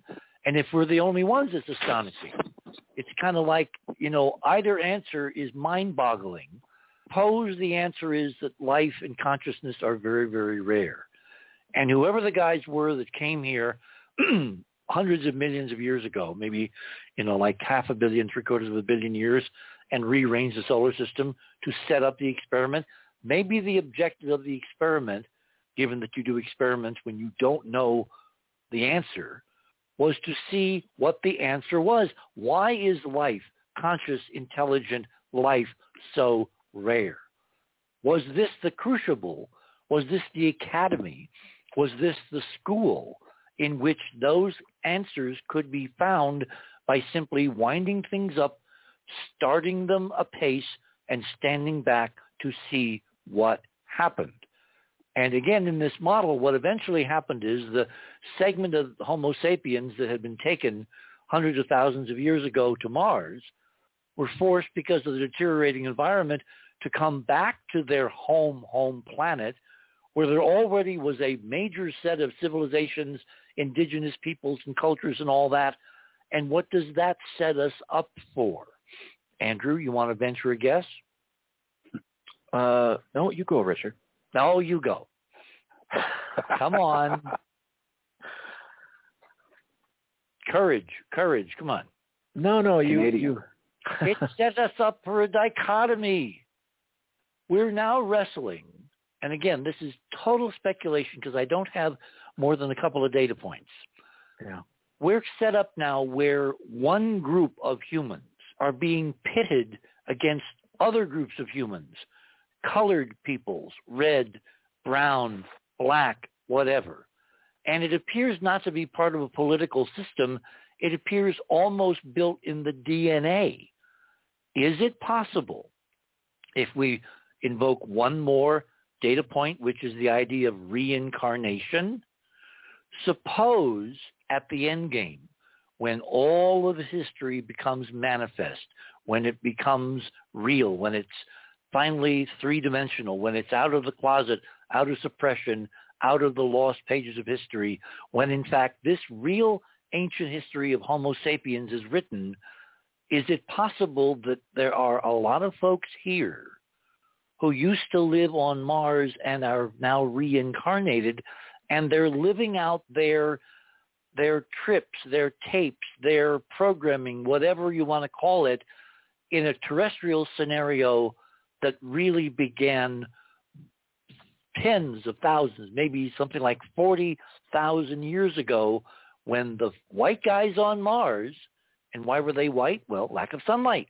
living in domes, living in arcologies, lack of solar insulation, the divergence of species to skin color, to melanin, that kind of thing is trivial. And no real anthropologist that I've read from Kuhn's on forward can explain where Caucasians come from. We then have, as Ron and I have been discussing over the last few weeks, anthropological data at the genetic level that shows that various genotypes on Earth are not shared widely.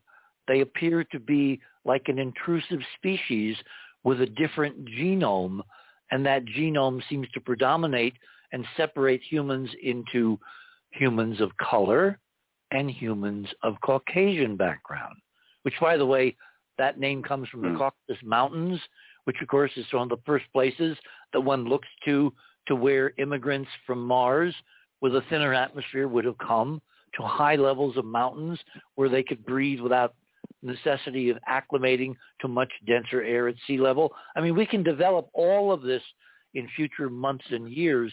What I'm laying out tonight is, isn't it extraordinarily relevant that just when racism on a mass scale is being appreciated for the first time in modern American history, we find evidence that some of us, not all of us, except for the interbreeding that took place later, so nobody has, quote, pure blood, but some of us may not have originated on this planet and may have brought their psychological, spiritual, metaphysical baggage with them, and are almost like recapitulating the same strife and controversies that would have erupted enormously when one group of humans invaded Earth to basically suppress and dominate and rule another group of humans because they could. I hear sighs. Yeah, Richard, you have taken a whiteboard covered with drawn marks and Post-it notes and turned it into a very thick piece of plywood. You've got too many. You got too many pawns on the board there. I object to this racial angle to the whole thing, because we only have, as they call it, anatomically modern humans, one genome. It's all the same one. And how it got there involved a bunch of divergent species. But I just don't think that's the right way to look at it. With apologies to Mr. Farrakhan, who thinks that the dark. No, I'm serious. He's a very intellectual. He's a very intellectual sort, but he came to the conclusion that the dark-skinned races, I even hate to use the word, but you have to say something clinically, were the original inhabitants of Earth, and they were getting displaced by these off-planet others. And I'd rather look at a Burroughs model. Yes, I know he wrote fiction, but after all, it was Barsoom. They had red Martians and blue Martians and gray Martians and white Martians, and these are minor differences. I mean, the major differences are what matter. And if it's anything, if anybody's racist, it's the people out there, not the people us, not the people here. And it's if they care about that stuff to that level. What we are is a biological experiment. We were created, and you can pick where you like for where the DNA came from. Viable local hominid forms, which implies that they were seeded in the basis form before that. That's a panspermia idea, or anything else you like. But we're a mixture, and that mixture is going to create a diverse spectrum. It's just the way it works. I mean, I've tried to say 100 times, we are the result of a breeding program, and it involved species that came from different roots. subspecies. We'd have to call them subspecies, but, just other forms of hominids. And sometimes the matchups work better than others. So they had to use, just like animal husbandry is with cattle or anything else, some breeds interbreed better than others. And when you get the breed you like out of the end result, then you turn that into a pure breeding strain, and you've got your cows. And I mean, I really think that if there isn't anyone out there that's paying that kind of attention to us that doesn't know about us already, that's what they think of us as, cattle, because we were clearly created through a long process that took 200,000 years. And so at that point, I think we're all go ahead, but how equal can we get? But in that process of creation, when you move parts of the species around to separate planets and isolate them, and I agree with your time horizon, 250,000 years. Why do I agree with that? Yeah. Because of the age dating, the celestial alignments that I worked out decades ago for Sidonia. And that hominid face, that feline hominid fusion, which has always said to me, kind of like the Sphinx in Egypt, oh, we're back to Egypt. Wow. Mixing of genomes, mixing of genetics, mixing of DNA as an experiment. And the experiment was separated. So part of humanity was raised on Mars and then evolved in whatever ways that they would. The other part remained on Earth, separately evolved in whatever direction they would.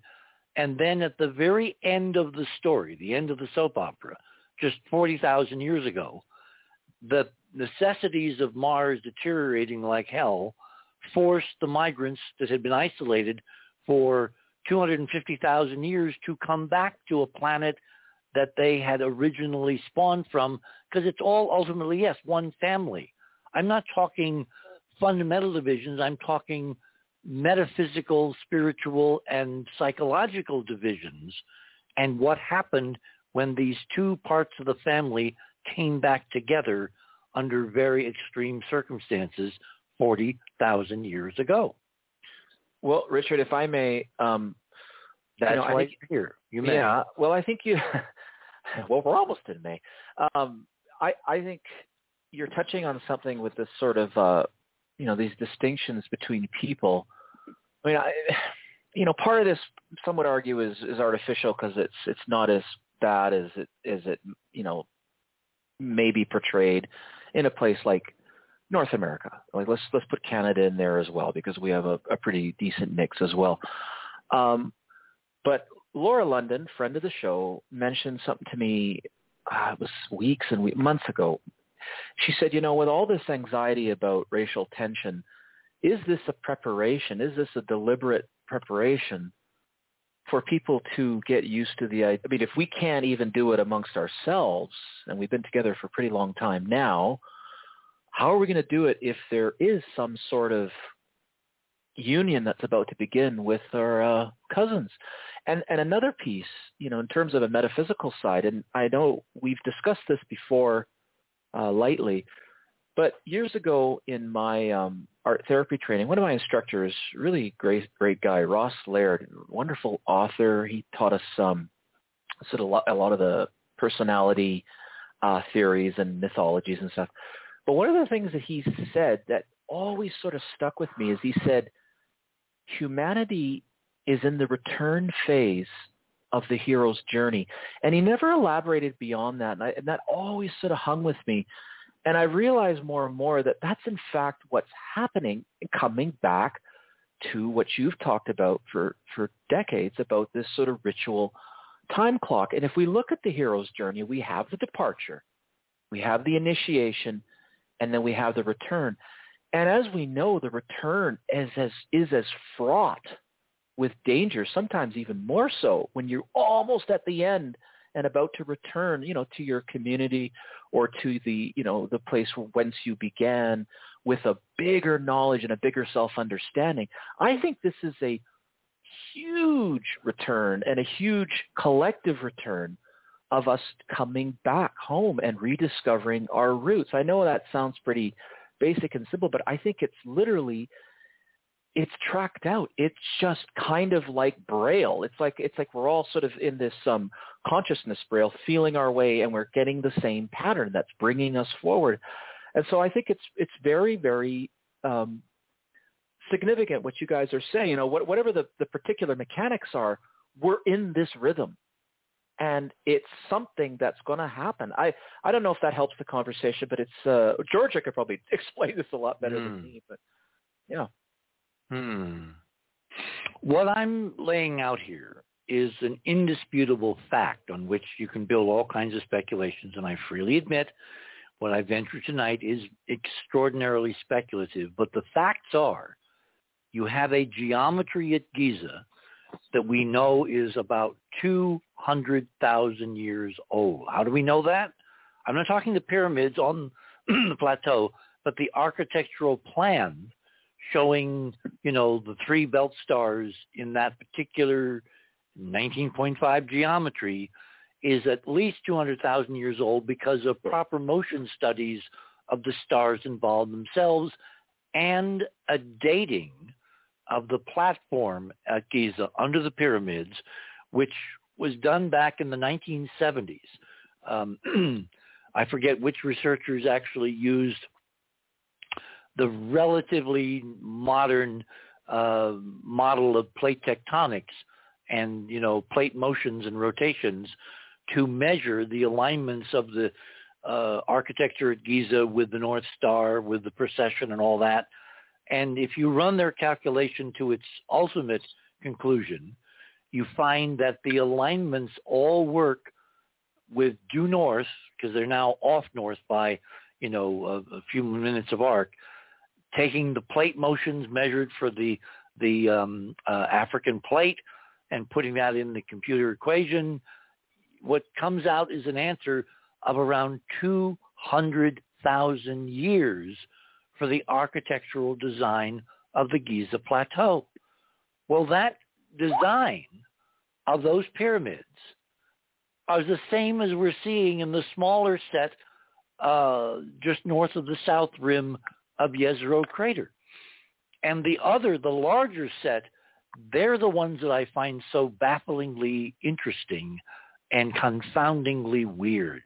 Because why are they mirror imaged? Why did someone build these huge structures with cubic miles of volume inside, obviously where people were living? Why did they build them but in a mirror image of the Giza belt star geometry? Is that telling us something about the physics? Is that telling us something about what happened during the Great War, which I'm thinking is, you know, a long time ago, millions of years, that actually did something to turn, this is going to sound really nuts, folks, to turn reality inside out? So the geometry of the larger structures on Mars now looks opposite, but in fact, before the catastrophe, it was the same, and you literally have a mirroring because the physics caused a rift in literal dimension, time, space, and everything came out opposite on the other side.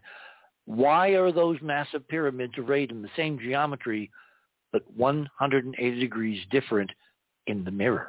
And we'll have to find out after the break, Richard. Okay. I'm glad someone's paying attention. You're on the other side of midnight. My name is Richard C. Hoagland, and we shall return.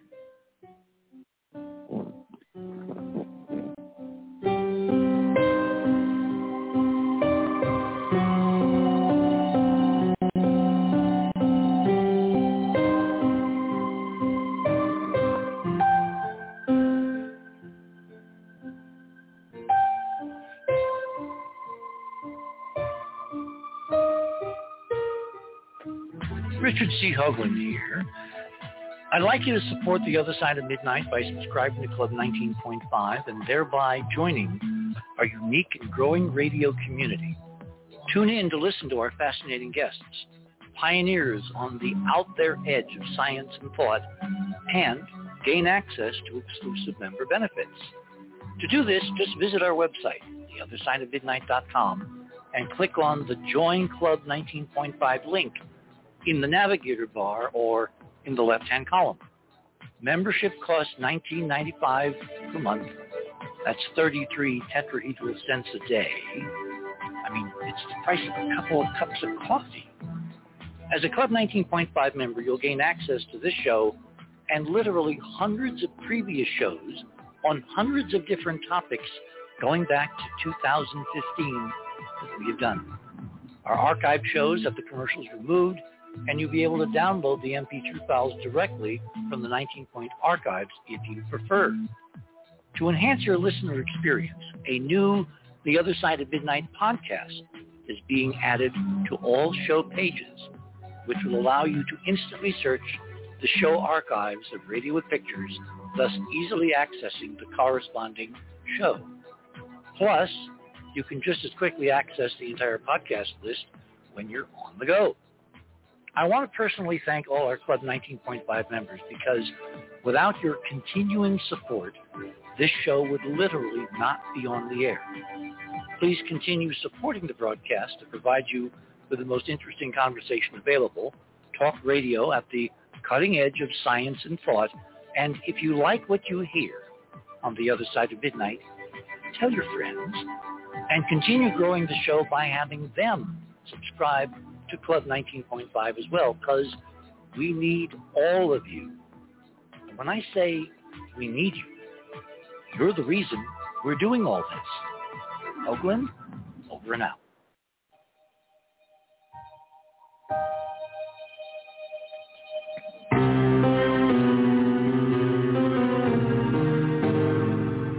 And welcome back, everyone.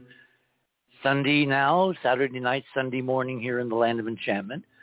I mean, I know I've kind of thrown a cat among the pigeons, and I thought long and hard. I mean, I've thought about this for literally months and months and months ever since I discovered this remarkable connection between Giza. I mean, a demonstrable connection, the layout of the belt stars of Orion, not once, but twice in Jezero on two different scales, indicating two different levels of technological competence and the ability to form massive archaeological or arcological enclosed structures. And one is a mirror image of the geometry of the belt stars to the other. And the latter, the smaller ones, are almost duplicates in scale and certainly in geometry for what we find on the Giza Plateau, indicating there is some fundamental human link between what we see on Mars tonight in Jezero, along the south wall of that crater, inside the dome, and what we see at Giza on Earth. And we must resolve where this connection comes from. Okay, I think we have Tim with us. Mr. Saunders, are you there? Yes, I am here. Good evening. And you have been listening. I am dying to find out your thoughts on all this. I have to admit that I did try and listen with one eye open, but I did not succeed. I've recently woken up, so I did miss the beginning of the show. But I am on time to wish you a happy birthday, which I believe is just appropriate. Oh, thank you. Thank you. That makes up for everything. Okay. Does someone want to fill Tim in on what cat I threw among what pigeons? Andrew? Mr. Curry? Excuse me. Just choking. Sorry, just caught me off guard there, Richard.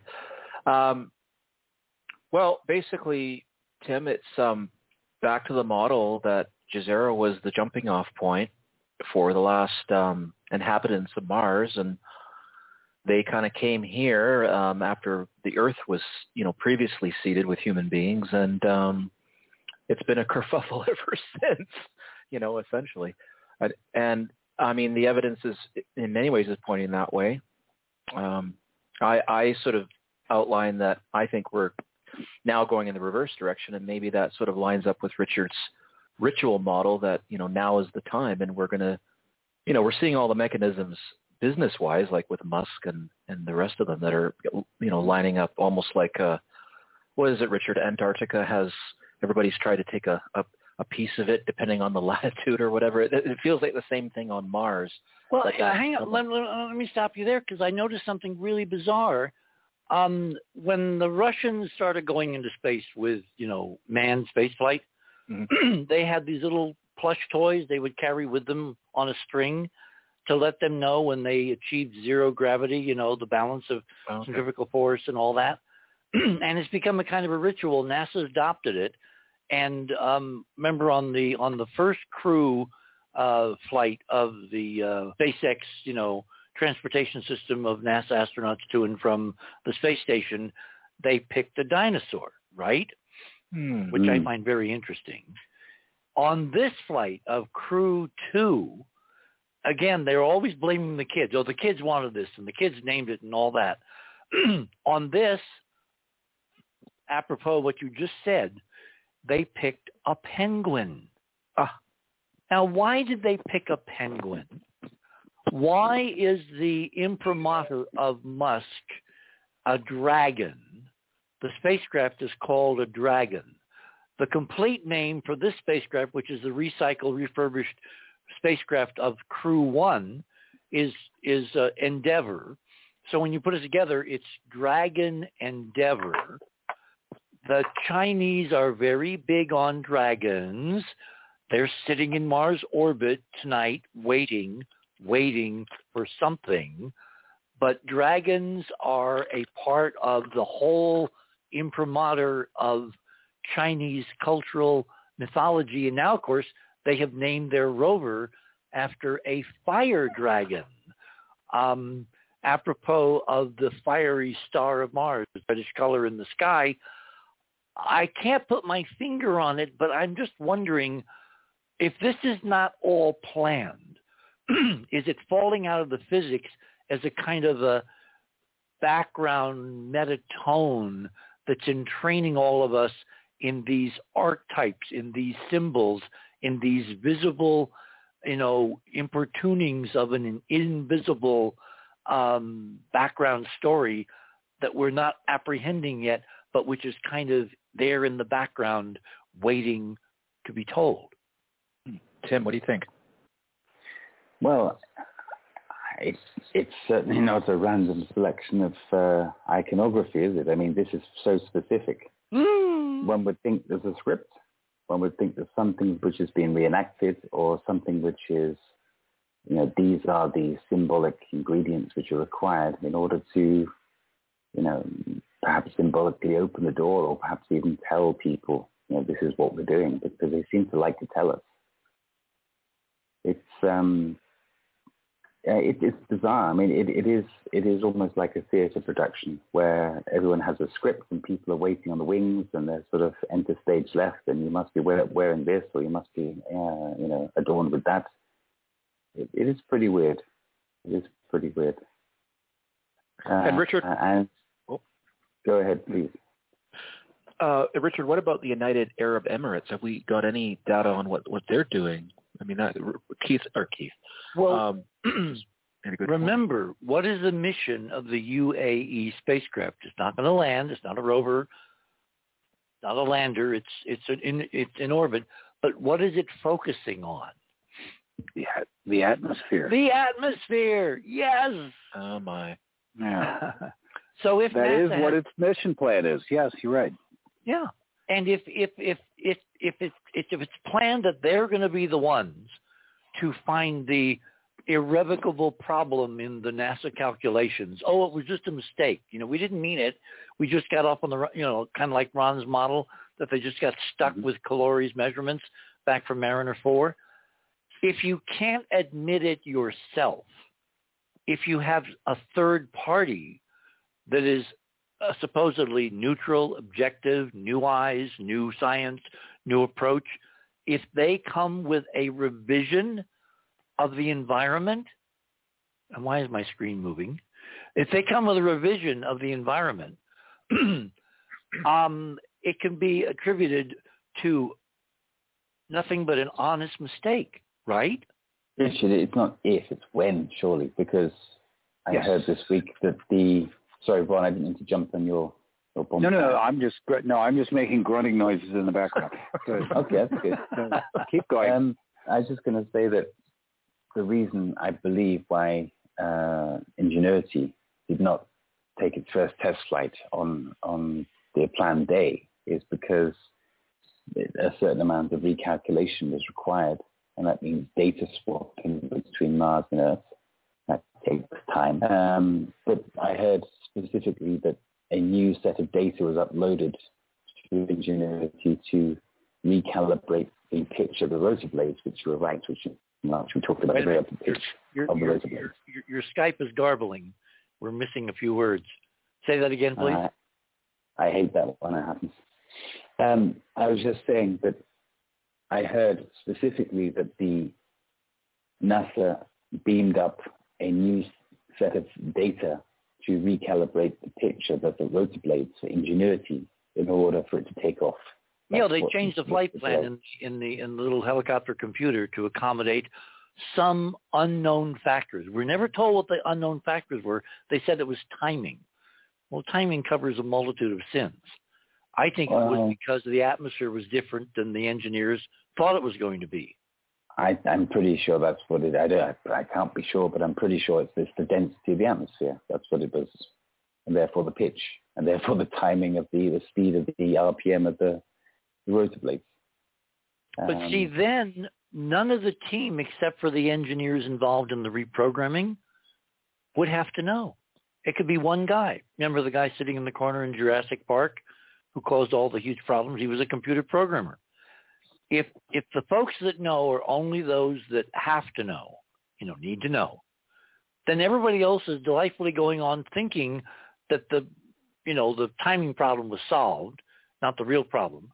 And they don't know yet that the atmosphere of Mars is much denser unless, like we're doing, they're looking at every frame, every video, every downlink, every, circumstantial piece of data, putting it into a different way of interpreting things than have been used up until now. And who's doing that in NASA? Nobody. Yeah, it's outside people, not amateur-ish, but not professionally paid people in NASA. Yes. Well, when I call it the Church of NASA, it's like the reason why pedophilia has gone on in the Catholic Church for so long is that the hierarchy turned a blind eye to it, moved priests around, kept them separate from press and police and all that for as long as possible. The institution mandated against the revelation until the people rose up in arms overwhelmingly crying, "This has got to stop." So the institution itself basically fostered a situation where bad stuff could go on because nobody wanted to deal with it. I see a similar situation in NASA regarding the real environment of Mars. Nobody except a handful of those key people at key positions in the system know the truth, and their job is to suppress the truth, spread disinformation in the form of equations, in the form of logical, PowerPoint presentations, in the form of everything that builds up a false picture that most of the church inside, meaning the JPL people, the NASA people, buy, because no one can imagine that the institution they work for has been consistently and with great dedication lying about the environment of Mars for over half a century. They can't conceive of it. It's impossible to imagine. Therefore, they can't. So, Richard, what you're suggesting is it doesn't really take very many folks to keep the lid on. If you're dependent on virtual reality digital data, remember, the only pipeline of information that we have about what's going on out there is a few government agencies. Now, that's going to be broken relatively soon by an upstart named Elon Musk. Ron, we got some time, and then I come back to Tim. Tim, take some more coffee so you'll wake up fully, because I want you to go through some of your slides again. Ron, why don't you talk about the derivation of the name Elon and the amazing connections you came across that without context don't mean anything, but with the context that I'm trying to provide tonight, by going way out on this limb, they might mean more. Okay. This is extraordinarily anecdotal. It's which is kind of one of the fun sides of falling down a rabbit hole. I was just looking up the actual origin of the name Elon, and I'm sorry, I can't mute the phone and talk at the same time. Somehow that doesn't work. So I had to get up and now I got to sit down. The name Elon, as everybody's heard by now, is, and of course he's Jewish extraction, and it's a biblical name, but it's a rare one. It's a very old name. It goes back to the peoples that were conquered by the Israelites when they were moving from one place to another at God's behest, and so it goes back into that era. But this is Old Testament stuff, right? Yeah, and it's older than the Old Testament as far as it goes. The name the name, I don't know about Eli, but Elam is related to it, and you'd have to ask someone who's fluent in Hebrew how that works out, but that's the way it works out. In other words, it's not a rare name, and it really means steadfast. It translates to oak tree, but these ancient languages, you've got to consider nothing but the context. And so the context was what's strong and stout and resolute, that's an oak tree. So that's the connection. That's how that works. And it traces back to a word from the Horites, who I hadn't heard of. They're people mentioned in the Bible as being chased out of somewhere, and it turned out that one of these pre-Sumerian tribes in the Middle East, in the so-called Fertile Crescent, and they used to be called the Hurrians, and then the Horites. Yeah, they're all the same origin derivation of the name. It's H-O-R. It's Horus. It's the falcon. Yeah. It's Horus. It may be older than Horus. This may be where the Horus came from. I agree. Yeah, because the root to the Hurrian side of things is who. All jokes welcome, but just we'd spell it just H-U. That was one of the primordial gods from that rather surprisingly mysterious part of the world when it comes to that. Some places plot out their mythology so that everybody can track it later, and some don't. But it's clearly that was one of the root gods. And anyway, the Horites turned out to be the Hurrians, and it turns out that they came from a place which is now in Czechoslovakia, and it's east of the Black Sea, which is where I had determined that the earliest civilized residents were. Translate are refugees from Mars. That's where they seem to have ended up and traveled out from. But it happens to be a single lake there that actually is named Jezero, usually spelled with an I. You're kidding. So that's a singular site that goes back to before Sumer. But, and then you notice NASA was talking as if this crater on Mars had been one great big lake. And not that big a lake, but a big lake. And clearly it was not. Clearly it was not all full of water up to the brim like some of the artwork that they released originally. But the original one in Czechoslovakia is, unless somebody over the intervening time has drained it. But it's just, buried in the etymology. You were right the first time at the beginning of the show, the origins of the names. And clearly Elon Musk loves to look at this stuff. I know I'm probably one of the few people listening to the show that has not patronized one of those hereditary genealogy, track your DNA kind of things. I don't care. But a lot of people have, and I'm sure Musk has. And so looking at that derivation, he would know all the stuff that I've been talking about and everything we've been talking about tonight. And so he'd say, oh, I'm really an alien. I'm descended from aliens, which, explains one of his myriad of peculiar comments. I think there's humor behind it, but he's not entirely wrong. So he feels himself tied into all of this. I'm less mystified, Richard, before you bring it up, over the fact that in Wernher von Braun's book about a mission to Mars that he wrote back in the 40s, he had the leader of the Martians titled as Elon. And I don't think that's where the name came from. That was just a common source kind of thing. And Wernher von Braun was, well, we all know what Wernher von Braun was, but he had professional respect for all of the Jewish scientists he worked with. They just didn't like the fact that they were basically enslaved, so they were not real fond of him. But, he was very much into mysticism and things related to it, as was everybody else that was part of the SS and the Ingenuity. So I think that that one's easy. Okay, he picked up the term there. That would have been a good name for that. And for all I know, there is some mystical outline that Himmler came up with that involved a Martian civilization. I mean, we really don't know what kind of stuff the mystical wing of the Nazis. Well, we don't know. Remember, they were looking for records. They were scouring the planet, including Tibetan monasteries, South America, looking for ancient records. If they found them, they kept them secret. If they found them and then we, meaning the United States, when we invaded Germany and took everything in forms of paper, including paperclip, back here, we kept them secret.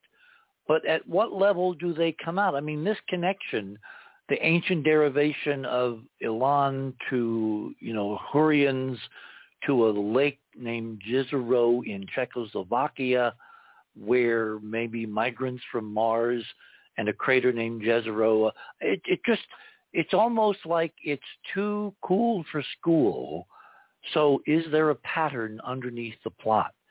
Is someone putting this together as part of, as one of our folks this morning said, a script? It's a mirror image. It's mimicry. Yeah. Okay, we have some callers. We have some callers.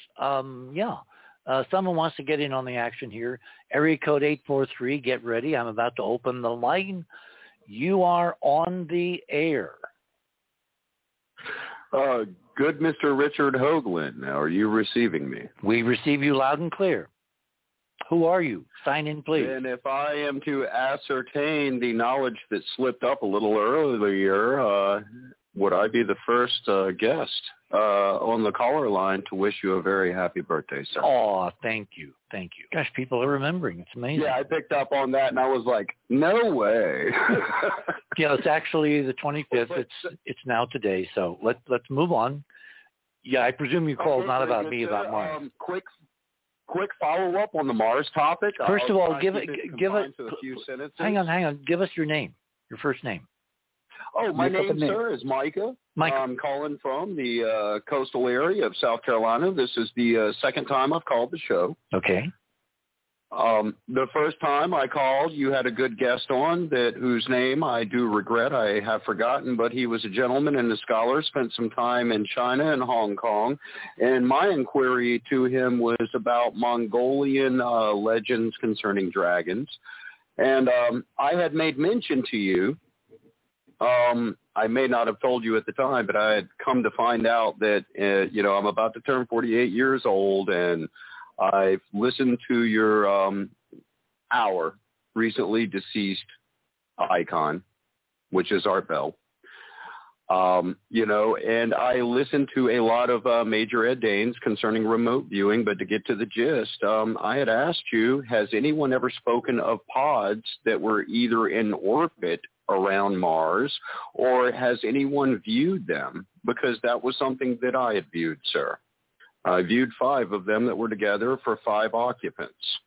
And from the way they were designed, looked like it could have been made, mass manufactured by the billions. No, wait. Technology. When you say pods and you say see them, are we talking telescopes or remote viewing?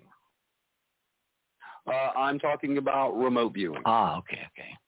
You need to clarify. Or at that time, I was rather vague because from what I saw, was so descriptive. I really couldn't see how some telescope somewhere had not seen it.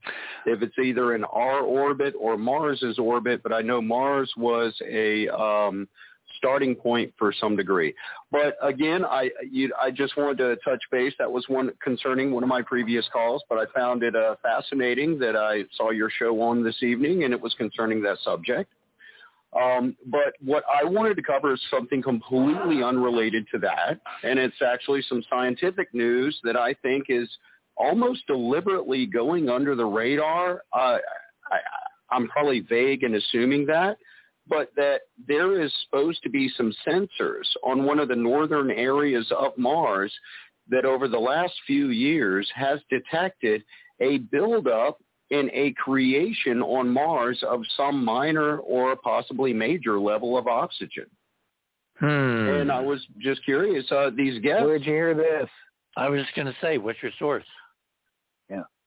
My source, and see, that's where I'm going to name my source. My source was actually, if I am correct, what did the...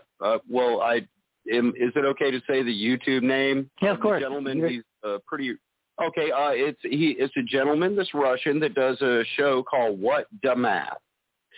And he basically has a very good English voice, and he finds a way to layman term things concerning the physics of astrology that, this doesn't make him right.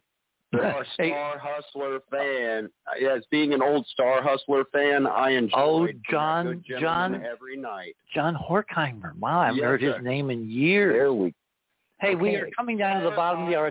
Hold on. Into astronomy. Hold on, because we're coming to the bottom of the hour here, and I want to hold you over because I want you to. You need to give me some contact information so that we can actually track down this Russian source that claims what you're claiming he's claiming. So, everyone, kind of hold it there. Very good, sir. Everyone, hold it there, okay? Don't go away. So. Do this, and I do this, and then I do this. Okay. My guest this morning, too numerous to mention. So you can look them up on the bio part of The Other Side of Midnight on the guest page. We have some guests on the line. We have a source in Russia that claims that there is some mission measuring increases in oxygen on Mars. I am unaware of the technology that would make that possible, but we'll find out more on the other side of the break. You are on The Other Side of Midnight. We're discussing Mars tonight. And in the last half hour, we're going to talk about a major potential geopolitical breakthrough, putting together all the threads of everything we have discussed. So don't touch that dial.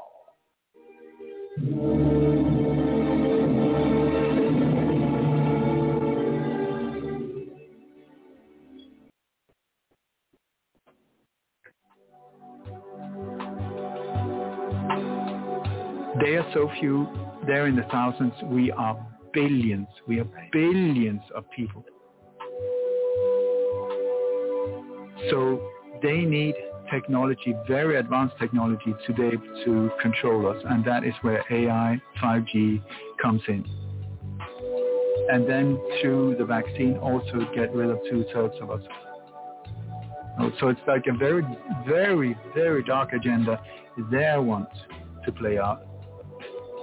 But I tell you, the way I see the future, oh my God, fantastic. Or like my mom said, fan-bloody-tastic.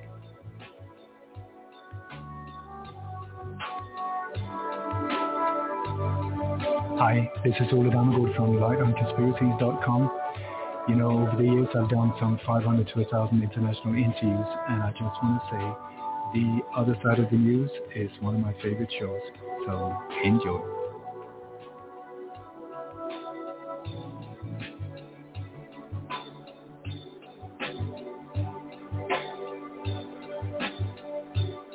TheOtherSideOfMidnight.com. Tune in to listen to Richard C. Hoagland and his fascinating guests. Join Club 19.5 to get access to exclusive member benefits. Listen to past episodes anytime on any device. Search the archives of over 180 episodes. Membership costs $9.95 a month, 33 cents a day. Support the broadcast that provides you with the most interesting conversation available. Talk radio at the cutting edge of science and thought. TheOtherSideOfMidnight.com.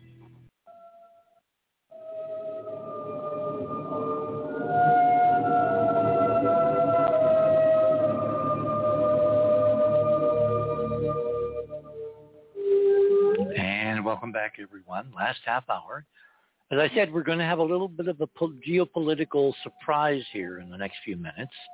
Let's go back to our caller. Caller, am I correct that your name is Micah, like one of the biblical prophets? Yes, sir. And briefly, that was some confusion as a kid. I actually expected to go to Sunday school one year and maybe get a big surprise party for it, you know.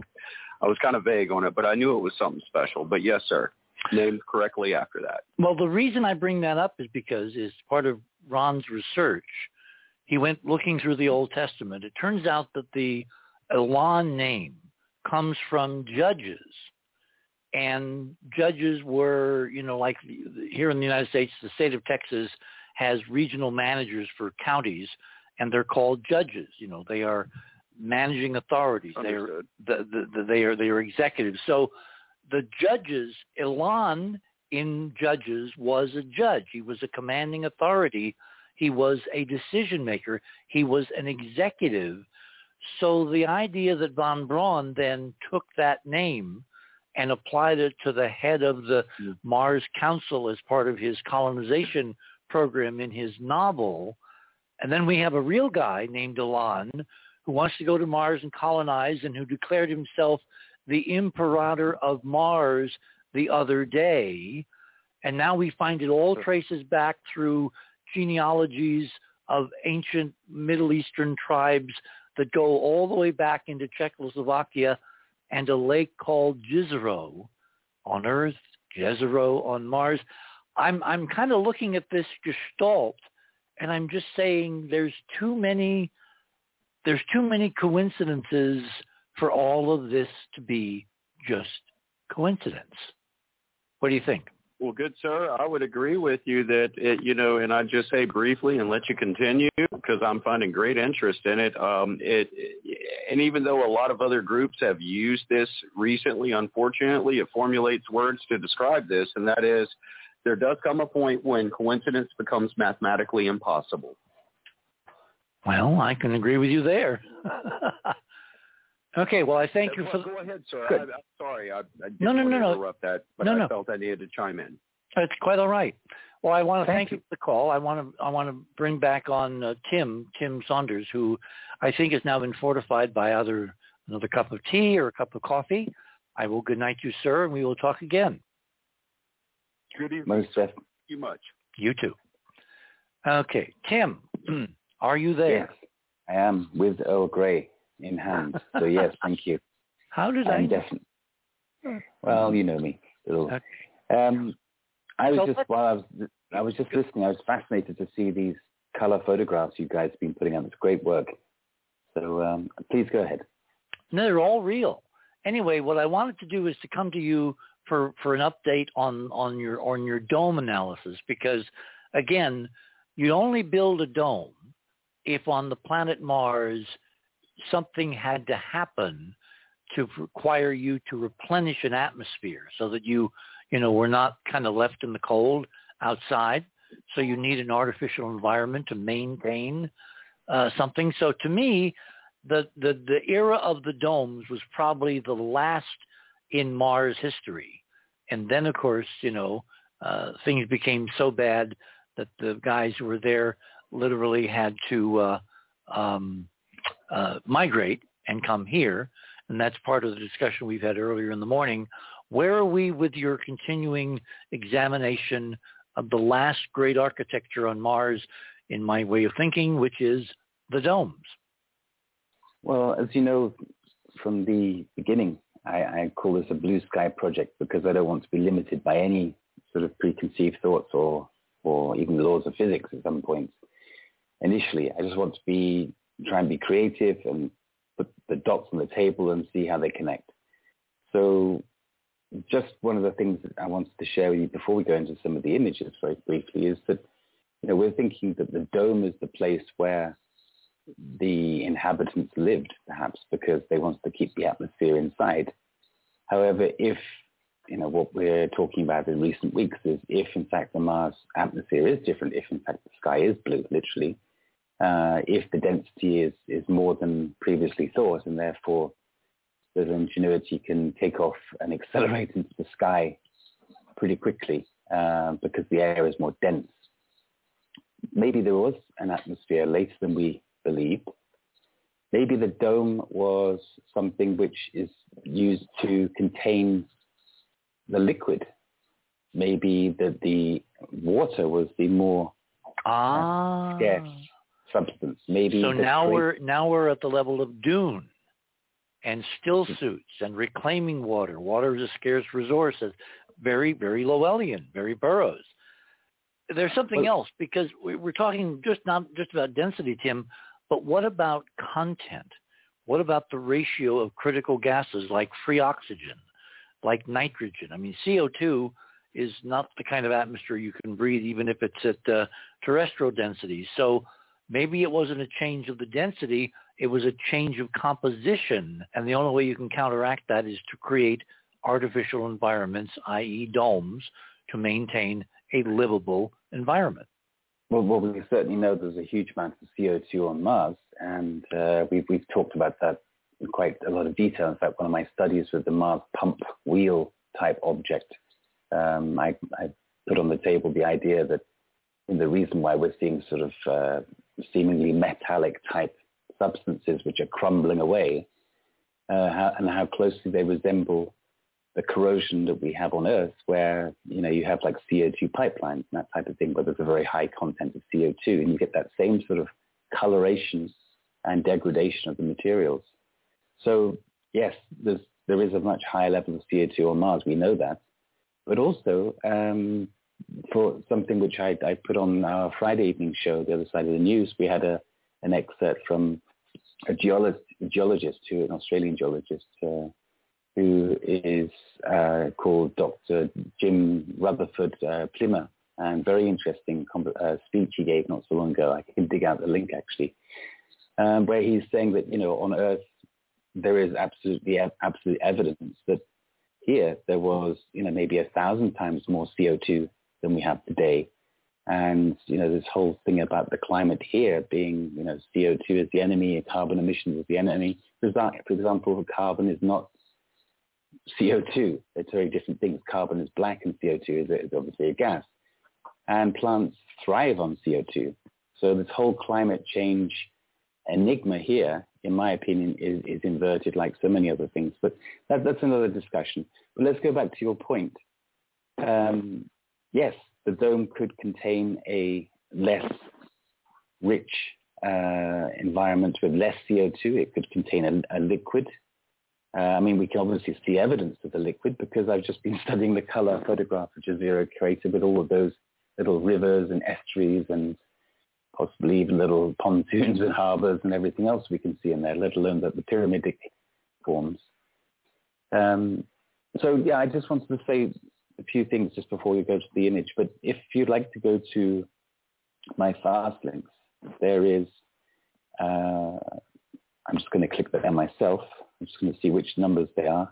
Cynthia very kindly put them up for me last night. So let's not spend any time really on the first images because they're just there for context, and I've been through those before. However, you may recall that we were talking about the other studies which I wanted to work on. One was the Fresnel lens type layer cake of rings, which that one I've not yet completed. Which is more akin to like a lighthouse lens. And And the other one which I wanted to create, which I have done this week, is more of a following the sort of the 12-sided geometry, which I tend to see in Jezero Crater. So if anybody would like to have a look at the images, they can go to my fast links, go to the Dome Study 3A1.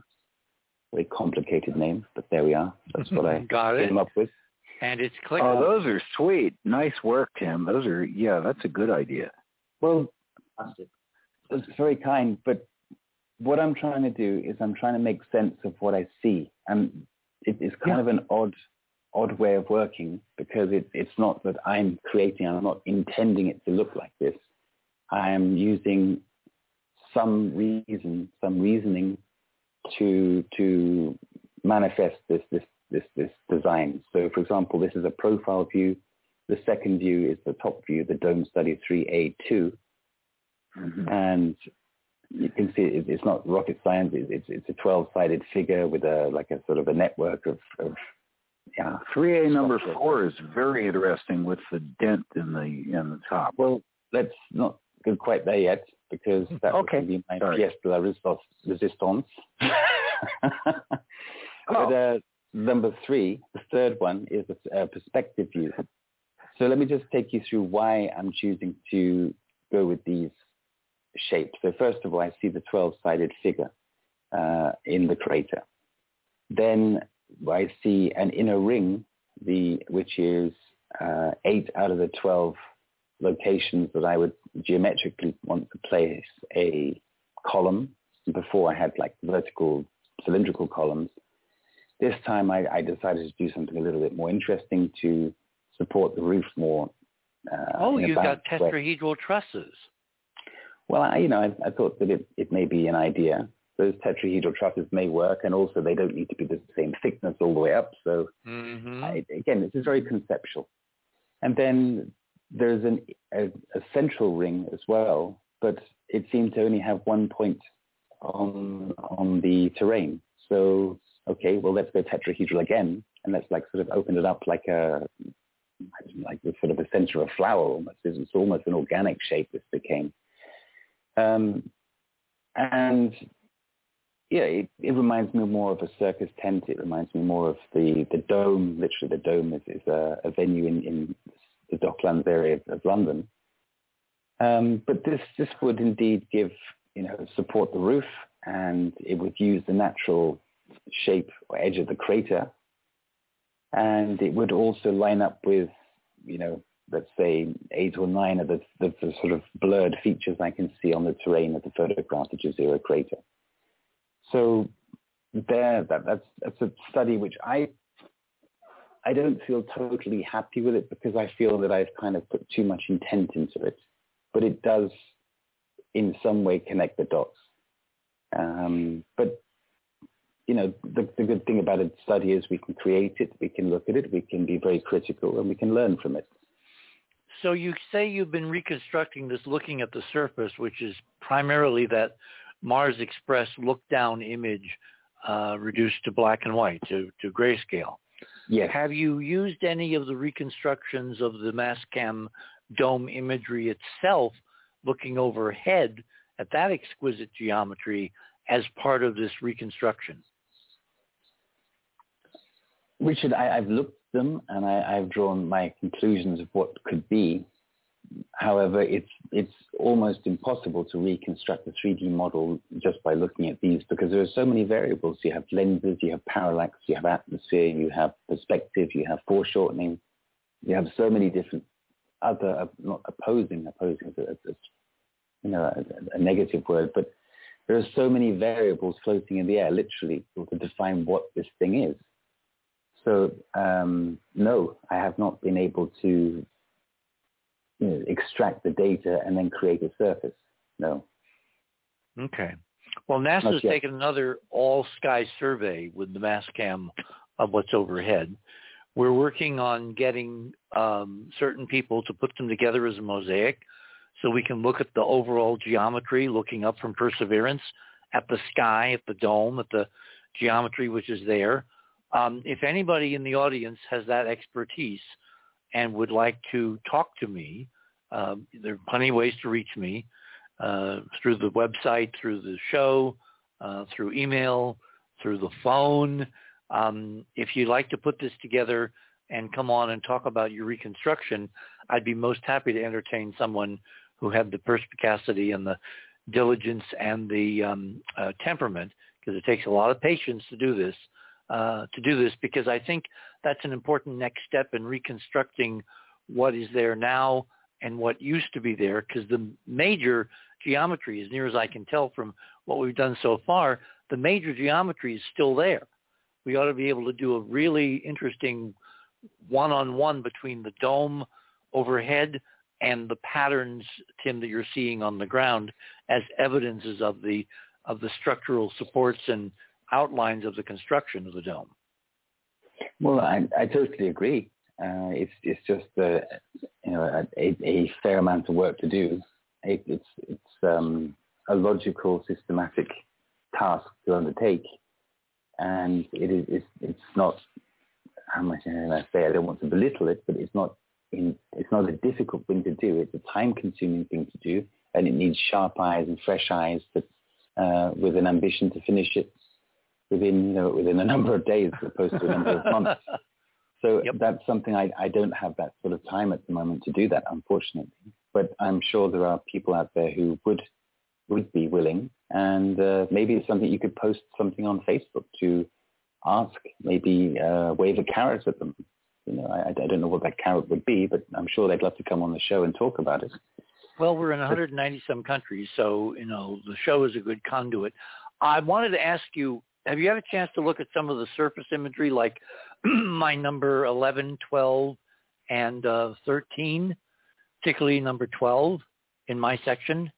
I'm just going there now. We did miss one of my images, the one that Ron was talking about, but let's jump to your number 12. So I'm just arriving there now, number 12. This is Percy LVS Colorized UMSF, this one? Mm-hmm. Okay. Yeah, that's, I did study that earlier in the week. You sent it to me earlier in the week. Yeah, this is what the dome is protecting, or was protecting. Mm-hmm.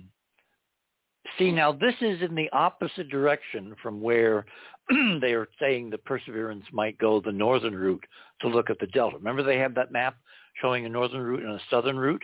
Yes. And I said they were going to choose a southern route. That was long before I found this stuff.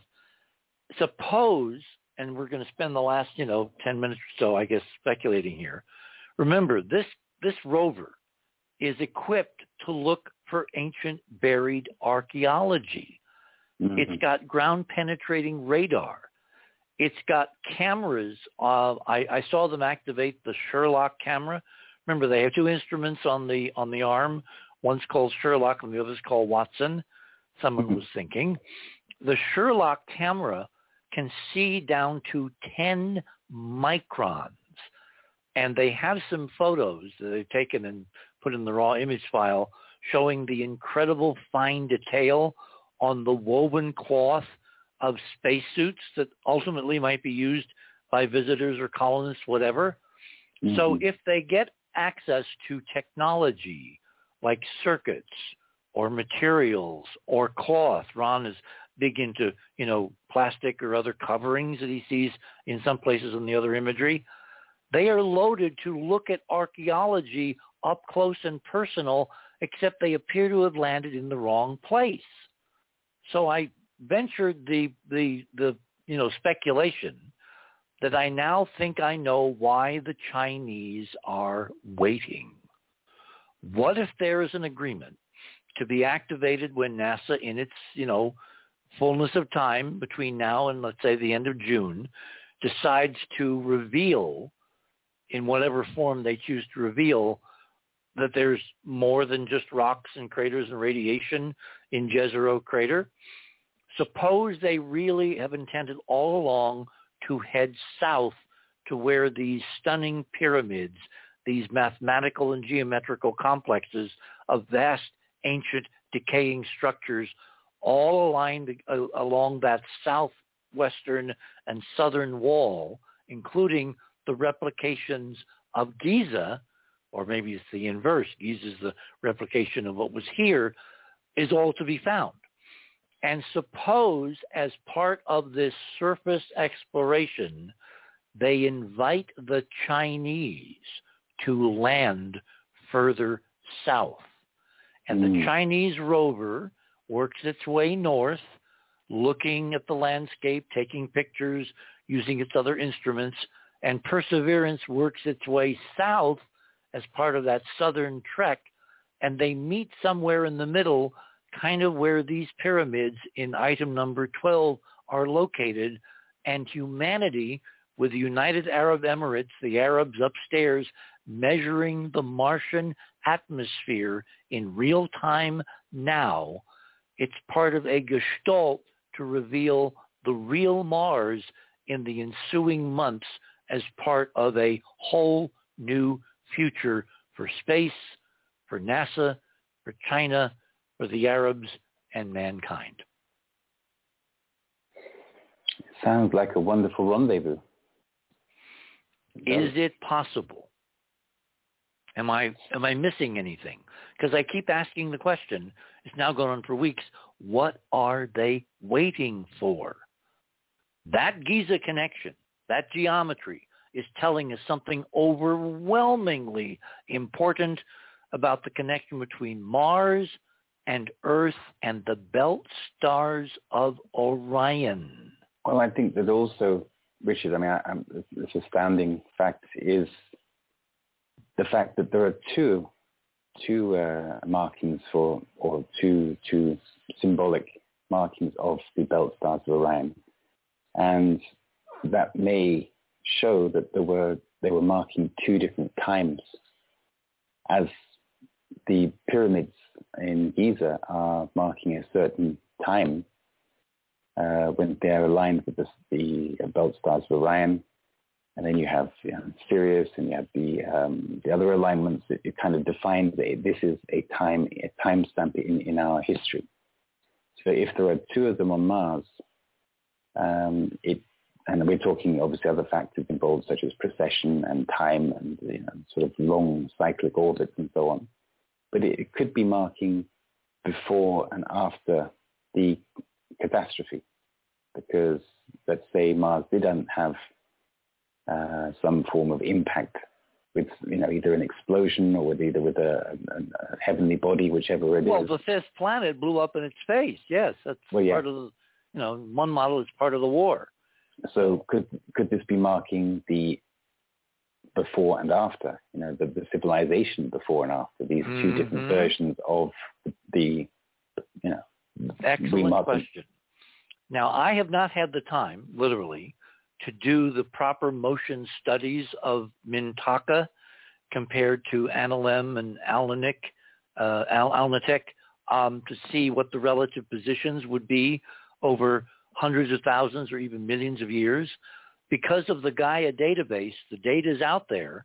I just have to go and find it and then put it in a careful diagram. I did this many, many years ago for Sirius in terms of the alignment with the belt stars. And I found that Sirius, which of course is a key part of the Egyptian Osiris, Horus, Isis myth, was in a line with the belt stars 113,000 years ago, which of course puts it exactly in the middle of this migration, maybe to another planet and then back to Earth that we've been trying to reconstruct. I'll do the same for Mintaka, but I'm not quite sure that that's going to be the answer, because to me, it's the mirror imaging. It's the mirror symmetry, which is very puzzling and frankly bizarre, because it's the same angle. It's just like you're looking in a mirror 180 degrees opposite, and it's bigger. Those structures are much bigger than the modern version tucked over in the right-hand corner of that little complex at the southern crater rim. Richard? Well, yes, Andrew? It's Rogero here. Sorry, quick question. Rogero, I'm sorry. Yeah. Go ahead. So relative to my image 5, what position is the Jezero Crater on Mars relative to longitude, latitude, getting to like the 19.5 type thing. It's up near the tip of a place that's been known historically back since Cassini first saw the first markings with a telescope in the 17th century on Mars, a place called Syrtis Major. Mm-hmm. Its latitude is 18.44 north. The longitude is not really relevant. It's the latitude. Mm-hmm. It's below 19.5. It's 18.4, I believe. Okay. So is there any mirroring as in the structures we see on Earth to the position of where it is on Mars? No, that's the first thing I thought of. And no, this almost looks like a dimensional displacement. Remember I talked about going through dimensions, and it's kind of like you're in a mirror universe? Yep.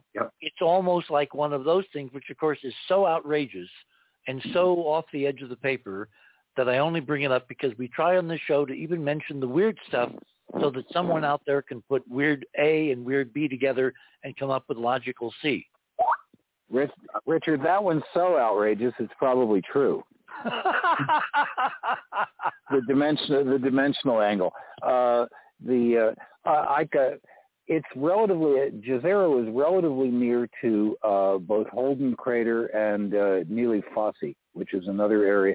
And both of those other areas were studied as target locations.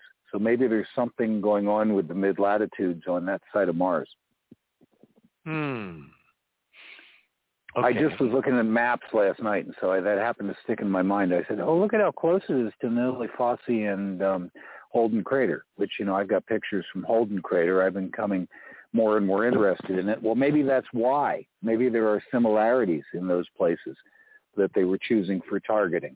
Maybe. Or maybe they have an ancient set of documents. Look, I think NASA's been running off a list of places to visit that are almost like, and Andrew, you and I have talked about this before, the Stations of the Cross before Easter, where you have to visit this place and that place and that place as part of the ritual.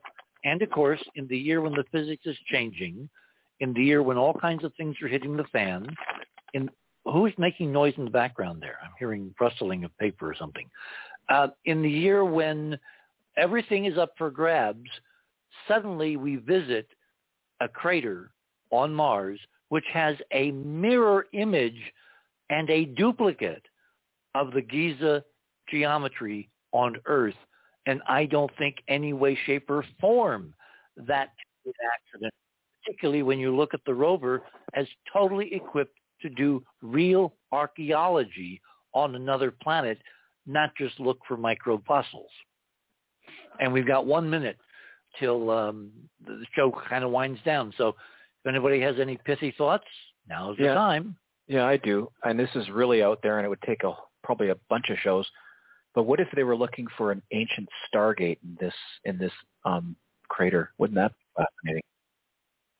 Okay, that's another 3 hours. Yeah. Oh, I'd love for us to do a Stargate show. Okay, but happy birthday, Richard. Happy birthday. Oh, thank you, guys. Happy birthday. Yes, now I can say, too, happy birthday on the West Coast, yes. Hey, we are out of show. It's literally the top of the hour on Sunday the 25th. Yes, many, many years ago on this morning I was born at 7-something a.m. So... but that's all they wrote for this time. My guests this morning have been Ron and Andrew and Jezero and Tim and Cynthia and Keith. And am I forgetting anyone? Well, it's a major representation of the Enterprise mission team. Tomorrow, we're going to go kind of background to the politics. We're going to talk about Masonry and ancient archives and sacred texts. And does a tiny group of people really run all of this? So until tomorrow night, same time, same bat channel, remember, third star on the left, straight on till morning. And right now, that should have a very, very, very special meaning. Good night, everyone.